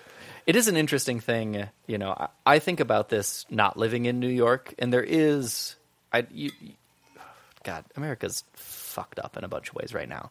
And you see this in the news, that there is like we all live in our own echo chamber, and there's certainly a New York echo chamber that influences a lot of New York art. That sometimes from the outside I see a little bit and makes me cringe a little bit. Like, I grew up in the Midwest. I live in the mountains now. Like, you know, I know cowboys. I know people who carry guns, like all these things. And to assume that your experience is the only experience is short-sighted. Completely. That said, it is really interesting to see some of these pieces, like Oklahoma, like, even, you know, people will say all the time, like, why we build the wall in Hadestown, right? Yep. Written way pre-Trump. Yep, completely. But there is a latching on of some of these zeitgeisty contemporary feelings. Yeah. And it's interesting to see them bubble up in the art, and like it happened to match up. Because it means it's been there. It's always been there. Yeah. And it goes back to when Richard Rodgers and Oscar Hammerstein were writing it. Yeah. Because it's there. It's in the lifeblood of this country that had a very tumultuous beginning. Yep. Well, and that's... Do you know what I mean? God, that is the beautiful... You know, if I ever get my PhD in musical theater, maybe this is what my thesis will be about. But, like, Oklahoma being the first musical and musical theater being the exclusively American art form for the longest time, the only original American art form, and the first musical theater piece being about a state in America and cowboys and farmers and guns and like... Yep. In the birth of a state is what it's a birth. Yeah. There's so much birth in Oklahoma. Yep. You know... Like, they couldn't find a better time to start in life. It ain't too early and it ain't too late. Yep. Could be the slogan of America, right? Completely. You know what I mean? And it's there, and I don't know, I just feel like Daniel Fish he's just put the volts in, and it's electric from the very first song. Yeah. Like the way that Damon, I can't say his last name, sings, "Oh, what a beautiful morning." Yes. Is like you, and I hate saying this phrase, like you've never heard before. But it is like you've never heard it before. And that's the thing that I love that the show embraces. And the thing that I love about good musical theater is when you can like throw aside the old conventions. You know, the first time they did Les Mis without a turntable, like, fuck it, you know? Oh, shocker, it worked, and it was electrifying. Right? There was something electrifying about that. Yeah. And this is what is infused throughout this whole production. And it's not like... It's not... wanky for the sake of being wanky. Right. It's not forced. It doesn't feel overly artistic. Not at all. There are some gimmicks in there. They do make chili. They did. This is just carrying on the circle in the square tradition of making food. Well, man, if you look at, like, Circle in the Square Once on This Island and Circle in the Square Oklahoma... Yeah. Man, oh man... It's the ways that they transform that space. It's unreal. It is really unreal. I love that theatre. I'm so glad that we went to that theatre. Oh, wait, no. We saw... I can't remember his name. I'm not even going to say In Transit. Shh. We saw that nonsense. That's the show Jimmy and I saw in Circle in the Square. He can't remember because he's blocked it out of his mind. Let's not sell out and go see Fiddler. Why don't we see something new? Oh, regrets. Anyway, that's not what we're here to talk about today, because they didn't win anything. Oklahoma is going to sweep. I mean, it might not sweep, but it's going to win Best Revival. Yeah, so we talked about this at the start, about the qualifications for noms. Yes. And obviously this year, you know, bless Kiss Me Kate. Right. But, which we'll talk about in a second, but, you know, there's only 2 revivals. Yeah. One of them's a revival, and one of them is Kiss Me Kate again. Right. Yeah. Right? One of them is like, Kiss Me Kate, remember me? Yeah, exactly. It's like, oh yeah, I saw you before this exact show. And, you know, fine, because that is the revival thing. Right. Like, it keeps happening. But it is cool. I hope, like, you know, Once on This Island did it. Like, I hope the Spring Awakening, the Deaf Awakening version, like, true revivals. Proper not like, revivals. we're going to do Fiddler Cats on the Roof. again. Yeah. Like, Hoffa Schecter, Fiddler, like, fantastic man, work. I hope this trend keeps up. Me too. And it's like, it's so different from like a Pippin. Yeah. Or a Godspell. It's not like, we're going to have fun with this in a different way. Right. It's like, we're going to tell a new story. Yeah. It's a second go at it, which is fun. It's so exciting. Yeah. If this was in the best musical character category, I would make it win best musical. Yep. Yeah. It is interesting. I wonder, you know, the Tonys did some, the Tony nominating committee did some rule revisals this year in relation to plays. Related to, I think, Torch Song Trilogy's eligibility. I have no idea. So, you're... and I might be misspeaking, but it was like, it is a revival, but they rewrote a bunch of stuff, and it's something like, if you weren't nominated for the first time when you did the play, and then you substantially rewrote it, you can be nominated in the play category instead of the revival category, like something like that. Right, yeah. I wonder if we're going to start seeing more of a blurring of revival and non-revival categories. Well, it kind of came into play. I think it was the Critics' Choice Awards or Drama Desk or something. I can't remember. But Hadestown came into question. Yeah, because obviously it played off Broadway. It was one of the ones that considers off Broadway and Broadway. Right. And they were like, well, it's already been around. Yeah. But it's like, no, this production of Hadestown so different. is not the same. In many ways, it is a revival. Right. But I just feel like this isn't Oklahoma. It's not Oklahoma. It's Oklahoma 2.0. Like it completely and utterly. And so I would be more than happy for it to win, because like I you know, I mean, I've started saving up because I need to go to New York and I need to see this before it closes. Yeah. And there's nothing else this season that makes me want to do that nearly as much. More than like Oklahoma. I feel like I need to see this. Yeah. You better run. It closes January 19th. They are slated for a limited engagement, but then they're going on a national tour. I'm crossing my fingers that Denver's on that list. Are they? I didn't know they were doing that. Announced. Who knows? But okay. The way these things go. Again, but that's great. Yeah, I'm taking Oklahoma onto the Oklahoma onto the. Oh god, I know. Can you imagine playing that Oklahoma in Oklahoma? Yes, bitch. Oh my god. Like the thing that makes me just like smile and like smirk is the fact that like reviews are completely polarized, because the majority of the reviews get it and they're like, yes, this is very cool. Yeah. Some reviews are like, how dare they take Rodgers and Hammerstein's immortal works and change it and bastardize it as they do. And I'm like, oh dear. I agree with you. I agree with you more than you will ever know.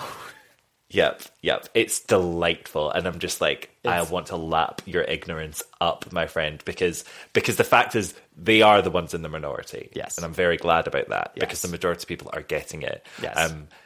And so, the fact that it's going on the road, it's going to be great. People are going to walk out of it, and other people are going to look at them and be like, "Oh, good luck." That is exciting. Yeah, it's so good. Oh my god, I love it so much. Daniel Fish, who the hell are you? I know. I'm excited for what he does next. Me too. Move over, Bartlett Share. You were very good, but there's a new man in town who can do revivals. And also, Ali Stroker's in it, and she's great. She's back. Yeah, she's back. By the way, she's nailing the revival game. Yes. You know what I mean? To be in Spring Awakening and now this, I'm like, I want your career. Also, like, how cool is her trajectory? Yeah. Like, the Glee project. I know. 2 episodes of Glee, Broadway again, potentially going to win a Tony. Yeah. Like, Come on, that's good. That's good. That's good. And her version of Can't Say No is out of this fucking world. It's so good. That's the thing. Actually, I think that's a really good one to go listen to if you're like, I want to get a flavour of what you mean about these new orchestrations. Yeah.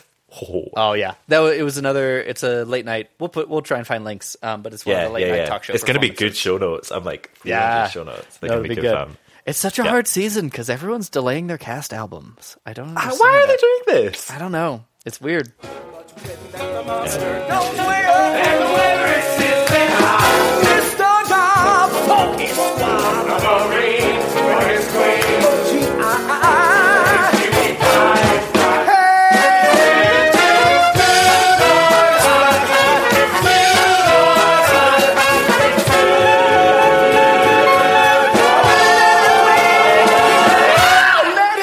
Do we need to talk about Kiss Me Kate?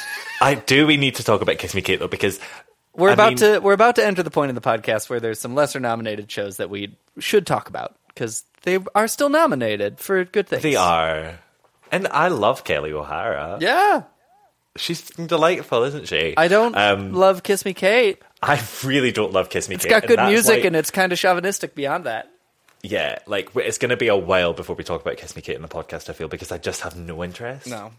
No, it's dated and it's a little too overdated. The same way I kind of felt about My Fair Lady.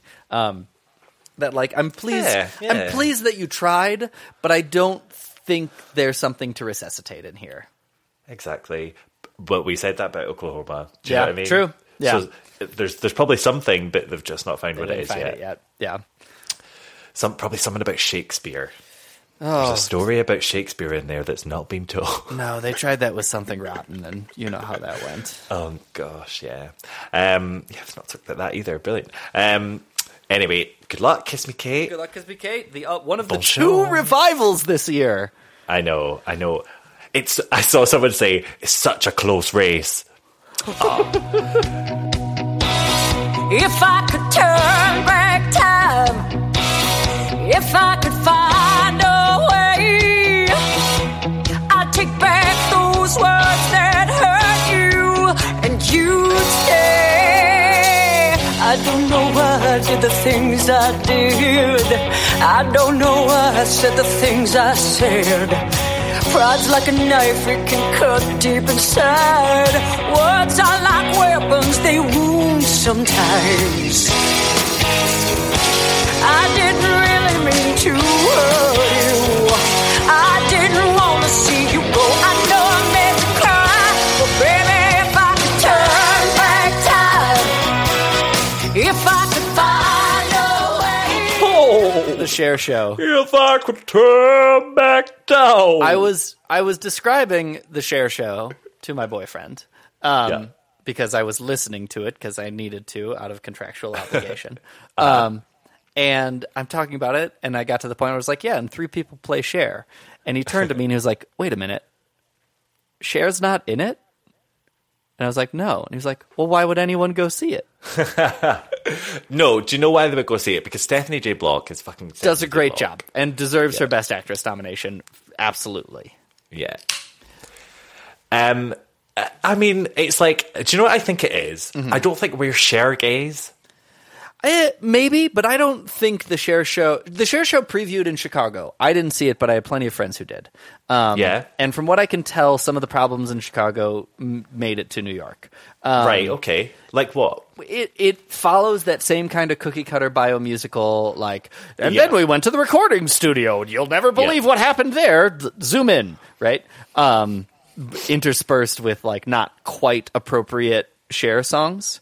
But where something like Jersey Boys or The Temptations have a through-line style and like lots of really catchy songs, like Cher's known for reinventing herself, and like every portion of her life is different, and the musical just doesn't seem to capitalize that in a good enough way. It just seems like another like, this is what jukebox musicals are, let's make one about Cher.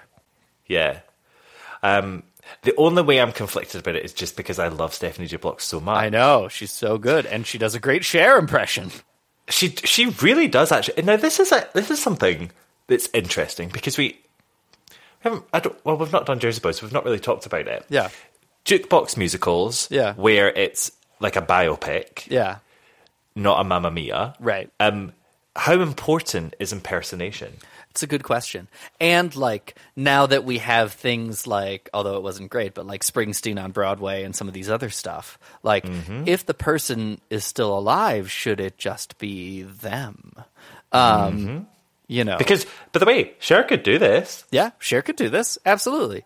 But like then she you has an Oscar. You look at something like Beautiful. Beautiful is great. No, it is completely. It's lovely, and but I wouldn't say, oh gosh, Jessie Mueller does a mean Carole King. Right.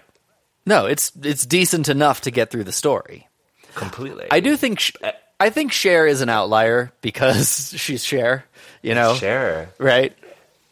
But it's a really, really good impersonation. Yeah. Well, and I think this is something the musical theater community is going to need to start coming to terms with as we do more and more of these. Like how long before we have Bee Gees the musical, and you know the joke I made also to my boyfriend because he tolerates my jokes about the Temptations musical. It's like realistically, we are 7 years out from an NSYNC musical.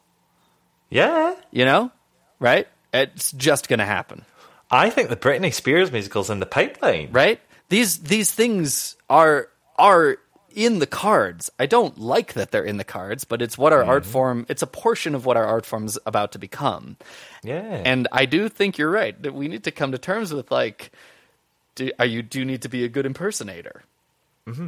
And it's like, because that's kind of the thing that I would want to go see, especially if it's Cher. Right. Like, do you know what I mean? Because you can go see a drag show. Yeah. You'll go see Chad Michaels, do you know what I mean? Do a drag show, and it will be an impeccable Cher. Like, it's impeccable. Yeah.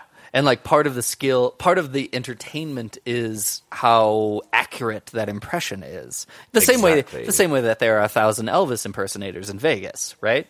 Completely. But I don't know. It's a weird subset that like I don't think we've like everyone has quite looked at, like quite realized that this thing is bubbling in the corner of the room. Yeah, but it's happening. It truly, truly is. It's weird that I'm not annoyed, but I don't know whether it's just because I really like a lot of the rest of the season. But I'm not annoyed by its existence the same way I was last year with like another piece of media adapted. Like it seems like they're trying, which is nice. It seems like thought was put into this and it was intentional. It doesn't seem like they got it right, but it is nice to know that people are trying. And if we are starting to live in a world where like the way some shows make money is by being a jukebox musical, then I appreciate that people are still attempting to be artistic through it.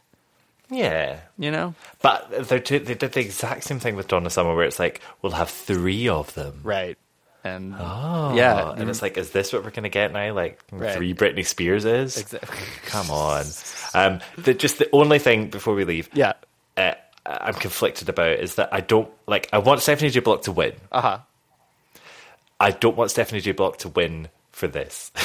Yeah, it would be. I want to turn back time to falsettos and give her the award that she rightfully deserved. Right. Yeah, for anything not this.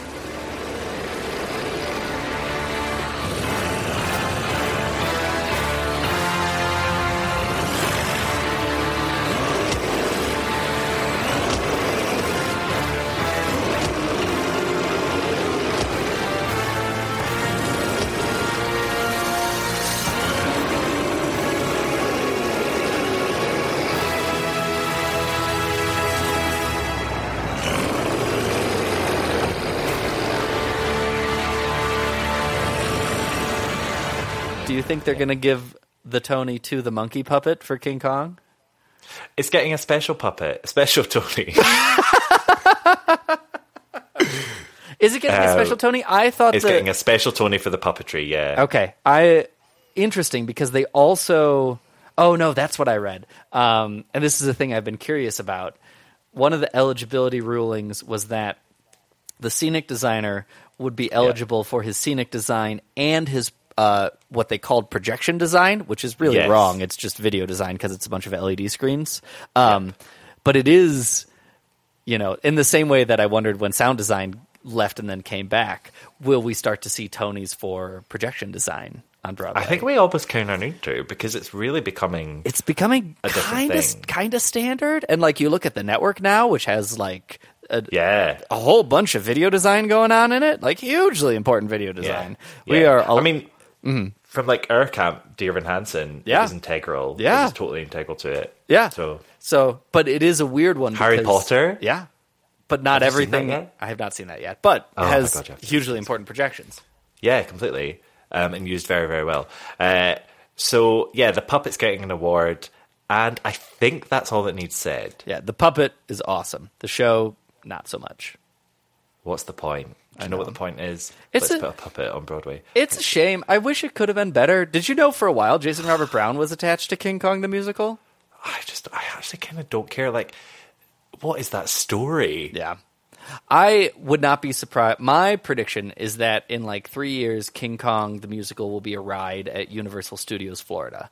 Yeah, and they're going to like fly the puppet there, and they're going to cut it down to 30 minutes, and it's mostly going to be about the puppet, which is awesome. The puppet's really cool. The puppet is a brilliant thing, completely, but don't waste a space on my Broadway. I know.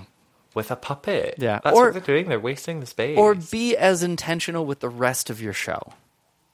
There's a good story to tell around King Kong, I think. Oh, there's a fine story to tell, but I think there's a reason why it's taken this long for a musical of it to come about. Yeah. I mean, it does, if we're talking about subsets of musicals, there's not a lot of musicals that are like monster disaster movies. It's probably King Kong and Little Shop of Horrors. And they're all known for elaborate puppets. Yeah, exactly. You know, maybe Disaster the musical, if you count like Disasters being a faux monster story, but I don't know if that counts as musical either. Sorry, Seth. Sorry, Seth. I already know what it's like to be the loser. I should find out what it's like to not be the loser, or the geek, or the whatever. Think I felt inconsequential since middle school began. I knew I had no potential to be the leading man, but based on how today's going, I'm finally gaining ground. I even got some blood flowing with no computer screen around, which was cool. But what really felt good was doing something that I never thought that I could. It's not only school that's rough, being lonely's stupid tough. Now I think I've had enough of being the loser, the geek, or whatever. Michael thinks that weird is rad, but feeling weird just makes me sad. And I deserve to not feel bad from being the loser, the geek, or whatever. Sick of being the loser, the geek, or whatever, yeah. So, I think very important that this is the last one we talk about. It is bizarre, isn't it? I think it's bizarre. What do you think is bizarre? Be More Chill. The love child of the internet, right? The second most talked about internet musical behind of all time, Hamilton. Yep. Finally made it to Broadway. Sold out its initial run before it opened. Yep. And has one Tony Award nomination for Best Score. Best Score. Probably the thing that changed the least between productions. Yeah. It makes me like bittersweetly sad in a weird way, because it's a good show. Yes. So what happened? Again, we covered this one. Right. We've done a podcast on this. And, you know, the things I love about it, and there's a lot I love about it. Mm-hmm. There's a lot I loved about it. I know. The music was this kind of like funky emo style, like grungy stuff that made me feel nostalgic. Yeah. You know what I mean? It took me back to my teenage days, and that was great fun. Michael in the Bathroom was a really cool song. Yeah. They had a bisexual character, but and that's like that was it. And it was at the time it was very exciting, right? And also because it was like, holy shit, you know, we've never seen anything like this before in terms of popularity and excitement. But its faults were big, and yes, I think, and they revised a bunch of stuff, certainly. Yes. Between off-Broadway and Canada and on Broadway. And it almost feels like they leaned into themselves too much. Yes. Like, it's hubris. Yeah. Is what it is. Which is such a shame. Because that happens by accident, right? Mm-hmm. You know, no one is that on purpose. I hope not. Yeah. You know, and I really do hope not, but you know, one of the biggest issues that I have with Be More Chill is the representation of females. Yes. In this hyper-contemporary, very current, youthful story. Yeah. And it's piss-poor representation of females. And it only got worse. And it only got worse, exactly. That's the problem. Because when you scale something up for Broadway, the problems don't stay the same, they get bigger. Yeah. Well, and you know, Christine was already on the border, as we talked about, and now is like full on manic pixie dream girl, and it's a damn shame. It's a crying shame because the things that have bowed into more, you know, they've given us the gift that is loser, geek, whatever. I don't need that. I don't like need that. I think nobody needs that. I think Will Connolly did it better than Will Roland does. Yeah, I absolutely agree with that. That song is literally, oh shit, we need a waving through a window. Right. Okay, we'll write this song that means nothing. Right. And that'll be fine and kids will love it. And that's the thing, is it's like they've been on Tumblr and they've scrolled through the hashtags and be like, the kids love this. Let's big this up. They love this. We can't talk about bisexuality though, because that's just obviously too far. Right. So we won't bring that up. Let's talk about, we'll big that up again. Yeah. Nobody was talking about the girls' representation, which I still find weird and I still don't understand. No. Nobody was talking about that. So they didn't fix that. No. And then a bunch of it just got bigger and more campy, which is the death of this kind of show. And is, as much as we sometimes shit talk Dear Evan Hansen, I think one of the successes of it is that it is understated and it doesn't embrace its Broadway-ness. It's still, 5-6 people on stage. They can have a moment where Evan just stands in the middle of the stage and sings, and that's it, right? Yeah, totally. Yeah, it's the next to normal vibe of that kind of thing. And completely. Be More Chill felt like they needed to go really in on the Keanu Reeves impression and let's do Broadway. Really pump up all the costumes and the choreography. Yep. And it just killed the show. And you can hear it in the recording, which is a shame, right? The recording's pish. It's really a shame. I just don't like it. I can't listen to it. Like it. I'm excited. I'm trying to put together a comparison video on the thing. Who knows? Yeah. But there's even things like they've changed some keys in a couple places for the same actors. Like Jeremy, my buddy, how's it hanging? Life is banging is 2 steps higher up in the Broadway recording. Why did you didn't need to? Nothing needed this, right? No one cares. Show me the artistic reasoning for this. Please. And a lot of it, I'm just like, well, maybe this is why it is taking this long. Yeah, and this is why to make it to Broadway. Yeah, because it wasn't ready for it, and it was never meant to be that. You know what I mean? It works as the high school show that you do. Yeah. Yeah. Do you know what I mean? That's fantastic. Like, have a lot of fun with it because, it's Reefer Madness. Yeah. I mean, it's that fun vibe. and bombastic and silly and still a little wholesome at the end. Yeah, and you can be a bit like, a bit dark, a bit tongue-in-cheek. Whereas all that has to get wiped when you go into Broadway. It just does. Yeah. And now it's just, and it's kind of embarrassing. It's kind of embarrassing. And it's like they tried to pull it in two different directions. Like, on the one hand, you know, you look at, and I think the stuff they've actually done to, like the Smartphone Hour, like maybe one of the campiest, bombastic songs in the show, right? That fits really well on Broadway. Like, they've done a bunch of things. Well, it did in Bye Bye Birdie. Right? Exactly. Like, they've done a bunch of things to, like, elevate that, but then you also add Loser Geek or whatever, and a bunch of other stuff, like trying to make it super, super wholesome, and you can't, like... You can't just pull in both directions. You have to dig deeper. You can't just stretch it out.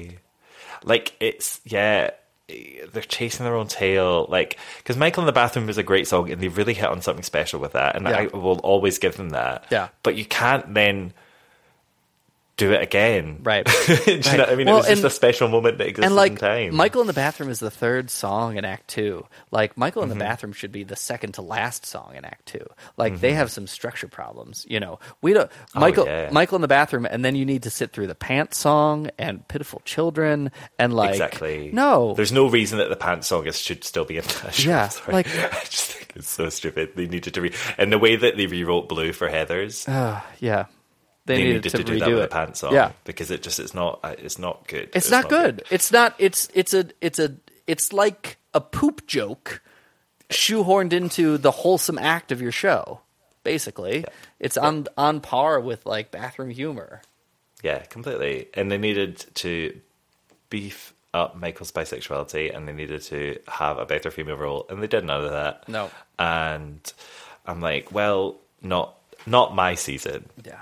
I've got the prom now. I know. It's such a shame because it is such, you know. And we would not have predicted this. No. If you go back and listen to the end of our podcast, we're like, I cannot wait to see where this goes. Maybe it'll go to Broadway. I remember when they announced that they were like sold out before they opened, and I was like, that's amazing. Yeah, good for them. It's so well deserved. Like that is the thing that pains me on the inside is like you know, artists are our own worst enemies. At the end of the day, you know, like you can have your weird, like great comic getting canceled because of social outrage and like all this sorts of things. But the saddest stories to me are always when like artists get it wrong, accidentally, you know, like and good artists. That's the thing. It's not like they're good, bad. Talented artists who know what they're doing, and it just doesn't quite work.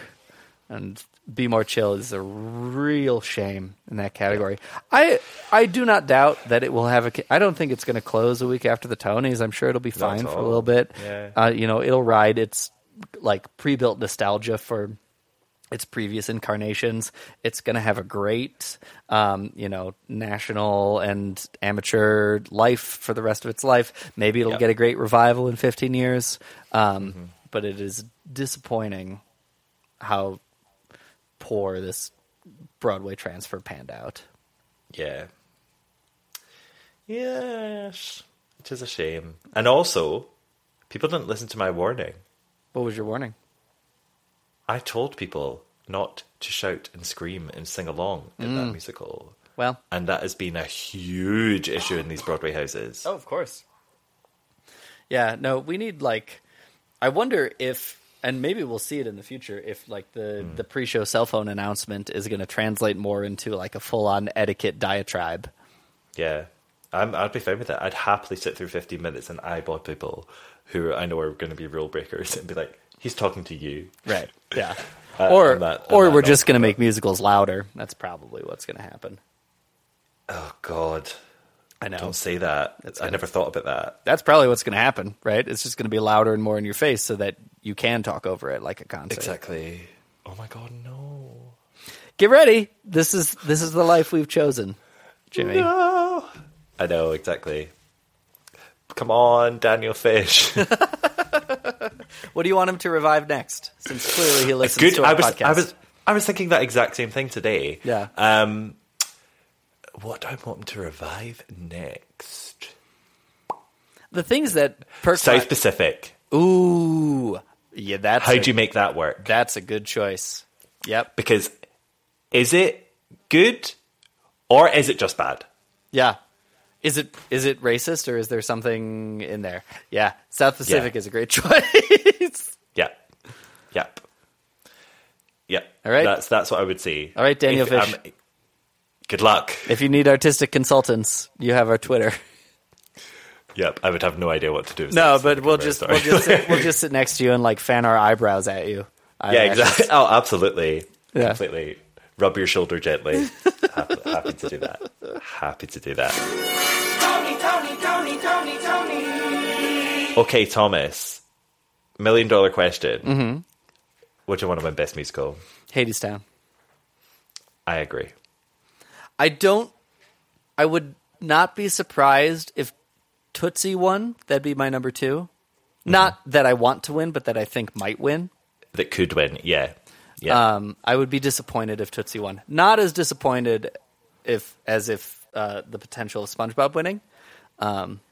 Oh yeah, completely. Like the stakes are not nearly as high. I think all 5 of these have done great work. Very frankly, Yep. I think they say like each one of if this is like a choose your own adventure novel about Broadway. Each one of these musicals predicts a different future for Broadway. You know, do you have the Hadestown, like the, you know, super artsy, interesting, challenging staging? Do you have the Ain't Too Proud, the like really commercial, we're rehashing music from the past? Do you have Tootsie, the like kind of in between, like we're taking a piece of media but reinterpreting it but kind of messing it up along the way? Do you have the Beetlejuice, which is just like the popcorn musical? Or do you have the Prom, which is wholesome and original and campy and like really, I think, very tried and true musical theater of all of these. They all feel like solid musicals. Yeah, there's nothing there. I'm like, there's too much going wrong. But they're all very different in style, and like niche, which makes this a fascinating season. Totally, absolutely. Like we're seeing a divergence of our art form, which is cool and interesting. So important. Yeah. Oh my gosh. Like big enough that there can be differences inside of it. Yep. I'm excited for the Tonys this year. Yeah. I wasn't last year. No. Mostly because of fear that Once on a Island wouldn't win. But I'm excited this year. Like it will hopefully be a really fun night. Yeah. James Corden is hosting again. I thought he did a good job last year. He did a really good job. This is totally... I didn't expect to talk about this. He did a podcast with David Tennant. David Tennant does a podcast now. Fascinating. And it's called David Tennant Does a Podcast With... That's a good name for a podcast. Completely. He does something with James Corden. And I was like, oh, James, I forgot that I liked you. Yeah. Like, it reminded me of, like, the History Boys James Corden. Yeah. The Gavin and Stacey James Corden, where I'm like... basically the British James Corden. I think his American talk show has maybe like him less. Like I don't like his like carpool karaoke and some of that like bullshit he does. Yeah. But like his Servant of Two Masters performance on the Tonys a couple years ago. One Man, Two Governors. One Man, Two Governors. Same thing. Servant of Two Masters. Is that a thing or did you just make that up? There's a saying, Servant of Many Masters. Maybe that's just an American saying. Servant of Two Masters. Whoops. Love it. Balls that one up. Sounds like a fun night. Right? But he just seems so wholesome and sweet and, you know. He seems like a good choice. Like I'm over the Neil Patrick Harris dynasty. Yeah. Like James Corden loves musicals and he loves the theater. Yeah. Like I'm more than happy for him to be holding the reins.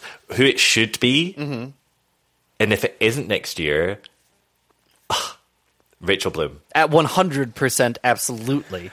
I'm ready for her to just own Broadway. Yes. I don't know if that's a possibility. But she should.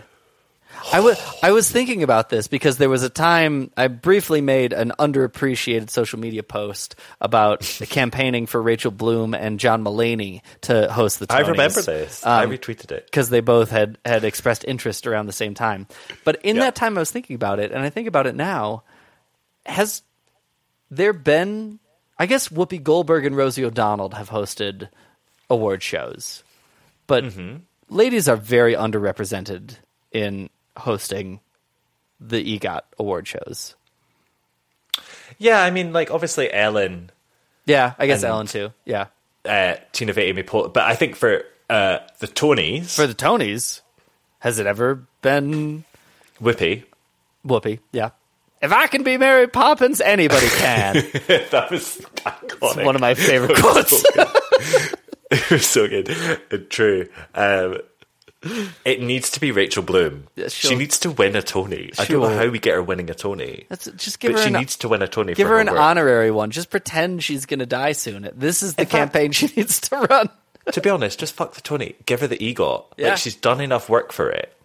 I can't wait till we do Crazy Ex-Girlfriend podcast. I got to watch all of it. Whereabouts are you? Episode 2. Full stop? Uh-huh. And you already love her? I have seen plenty of clips. I really Bitch, enjoy you've got a Patti journey. LuPone singing. It's like, we're Jewish because we suffer, or whatever that song is. Exactly. Yes. Tommy, I'm more excited for you for this than Smash. No, it seems so good. She's on my other favorite musical theater podcast, Off Book, where they improvise musicals. She's done an episode of Off Book. She's done at least one. I think she's done a couple. You should look it up. You'd love it. Oh my god, I can't wait. Yeah, no, she's really good. I really. She's one of my all-time favorite humans. Yeah, she's at my dinner table. Yeah, good. Yeah, good. I do think it is worth mentioning in this point, and something I don't think we talk about enough, is that the Tonys, despite being billed as an award show, is really a 3-hour-long commercial. And like, we analyze, we go into this stuff, and half of this stuff is just, so people can sell tickets. And that's okay. I don't think that's a bad thing, right? It's not, because it keeps the art form that we love alive. Right. But it does mean there is an artifice about this whole thing that, we don't explicitly talk about as much. And that's okay. I think it is okay, because it's one of those things, when you start to peel that back, you start questioning all of it. You do, and it's not foolproof. Right. It's not foolproof. No. There's a lot going on that isn't controlled by the producers. Right. Well, and, musical theater is such a bizarre art form, because it used to be the number one most far-reaching art form before the invention of television, right? And now is way down the pole. Yeah. And, also is incategorizable. We try to draw these lines between these things, but really they're the result of a diverse set of artists creating bizarre and weird, interesting things that we kind of clump together into one art form based on locale, basically. With Tonys, the most thing that ties them together is that they're all on basically the same street in New York. Other than that, they don't have a lot in common. And so, of course, any kind of connection or artistic line we draw between these things is super, is shaky at best. Yeah, completely. I just feel like, in terms of creation and in terms of artistic expression, musical theatre is still one of the big commercial ones that can try things. Yes. For the first time. Yeah. I mean, I'm sure I've mentioned it 1,000 times, but it's one of my favorite interviews with Matt Parker and Trey Stone. Where they talk about Book of Mormon and how it's the first time they could literally just say whatever they want between South Park and their movies and things. There's no FCC. Totally. There's no the MPAA. There's no censorship bureau on Broadway. Really, you just do what you want, short of murdering someone. Physically. Yeah. Other than physically harming someone on stage, which even, what was that show a couple years ago? Natasha Pierre and the Great Comet of 1812. Yes. No, not that one. 1984. Is it where there was there's some torture scenes in it or something, and they people were worried that it was that they would get picked on, that people were physically getting hurt on stage. Oh, I see. Really? I didn't know that. I think I might be misremembering this. I mean, that sounds right for the story. Right. You know, like that's as much outrage. Like that's how far you have to go on Broadway to find legitimate outrage, not our kind of like manufactured fanboy outrage, right? Yeah, totally. No one censors Broadway, and that's really cool. Yep. And I think this season is cool because we have Hadestown sitting beside the prom. Yes. And both have a huge right to be there. Sitting beside Beetlejuice, like... Yeah, you know, who could have predicted that? As much as we poo-poo some of these movie adaptation recognizable commodities, it has become a part of our art form, and when people do it well, it should be recognized. Totally. But I'm now no longer pawing hopefully at the door of Off-Broadway to be like, please give me some art, because I'm fine with it here. Yeah, like it can and has made it. It is, I do think we are entering a new interesting world of, and it makes me very excited, of being able to more publicly witness the writing process of all these things. Like, Hadestown, Ain't Too Proud, Tootsie, every single one of these had out-of-town tryouts. Very public. A big history. Out-of-town tryouts. Hadestown, like, a bunch of them have pre-existing recordings of previous casts. Yeah.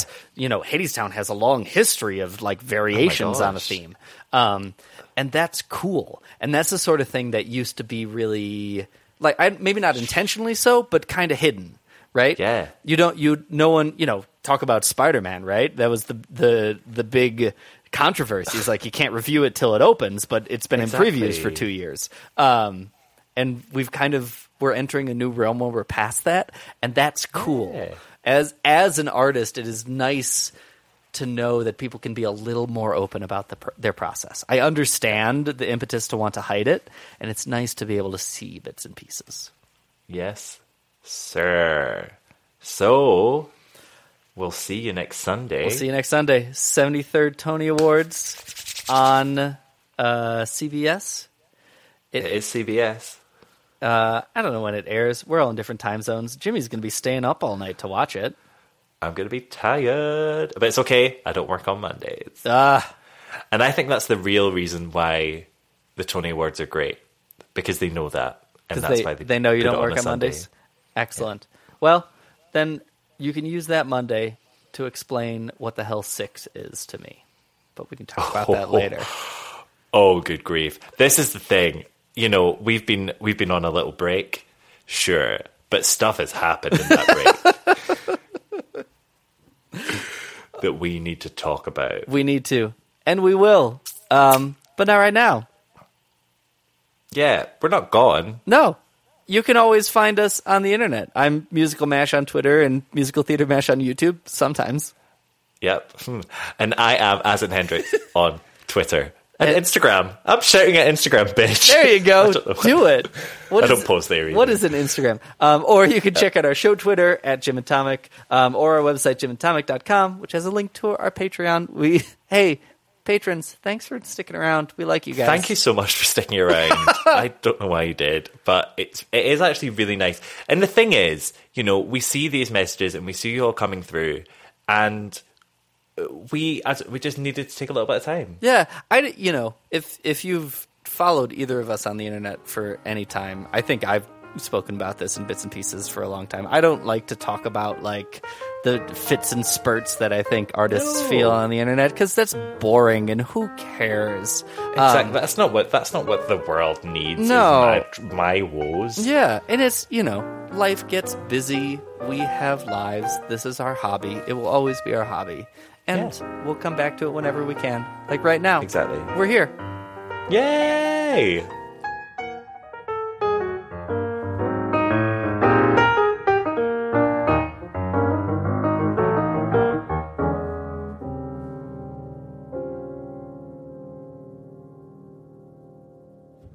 I need everyone to know that Jimmy just took a drink of water from what I assume is a very nice water bottle, but over Skype, it looked like a bottle of mustard, and I thought he was just squirting mustard into his mouth. Just, No, it's a lovely water bottle made by Built, New York. It's very... That's Built, New York. Call us for Chilling sponsorship. your water. every day. I don't know what they tackle. Have you ever wondered how your favorite performer actually feels? Well, here's your chance. Welcome to The Quiet Part Out Loud with me, Bobby Steggert, Broadway actor and now a therapist to a whole host of Broadway creatives. Part interview, part therapy, this is not your typical podcast. We'll go right to the heart of things with some of your favorite artists, what they still struggle with, what lessons they've learned, what they haven't figured out yet. There's enormous power in saying the quiet part out loud. Are you listening? It's time for today's Lucky Land horoscope with Victoria Cash. Life's gotten mundane, so shake up the daily routine and be adventurous with a trip to Lucky Land. You know what they say, your chance to win starts with a spin. So go to LuckyLandSlots.com to play over 100 social casino-style games for free for your chance to redeem some serious prizes. Get lucky today at LuckyLandSlots.com. Available to players in the U.S., excluding Washington and Michigan. No purchase necessary. VGW Group. Void where prohibited by law. 18+. Terms and conditions apply.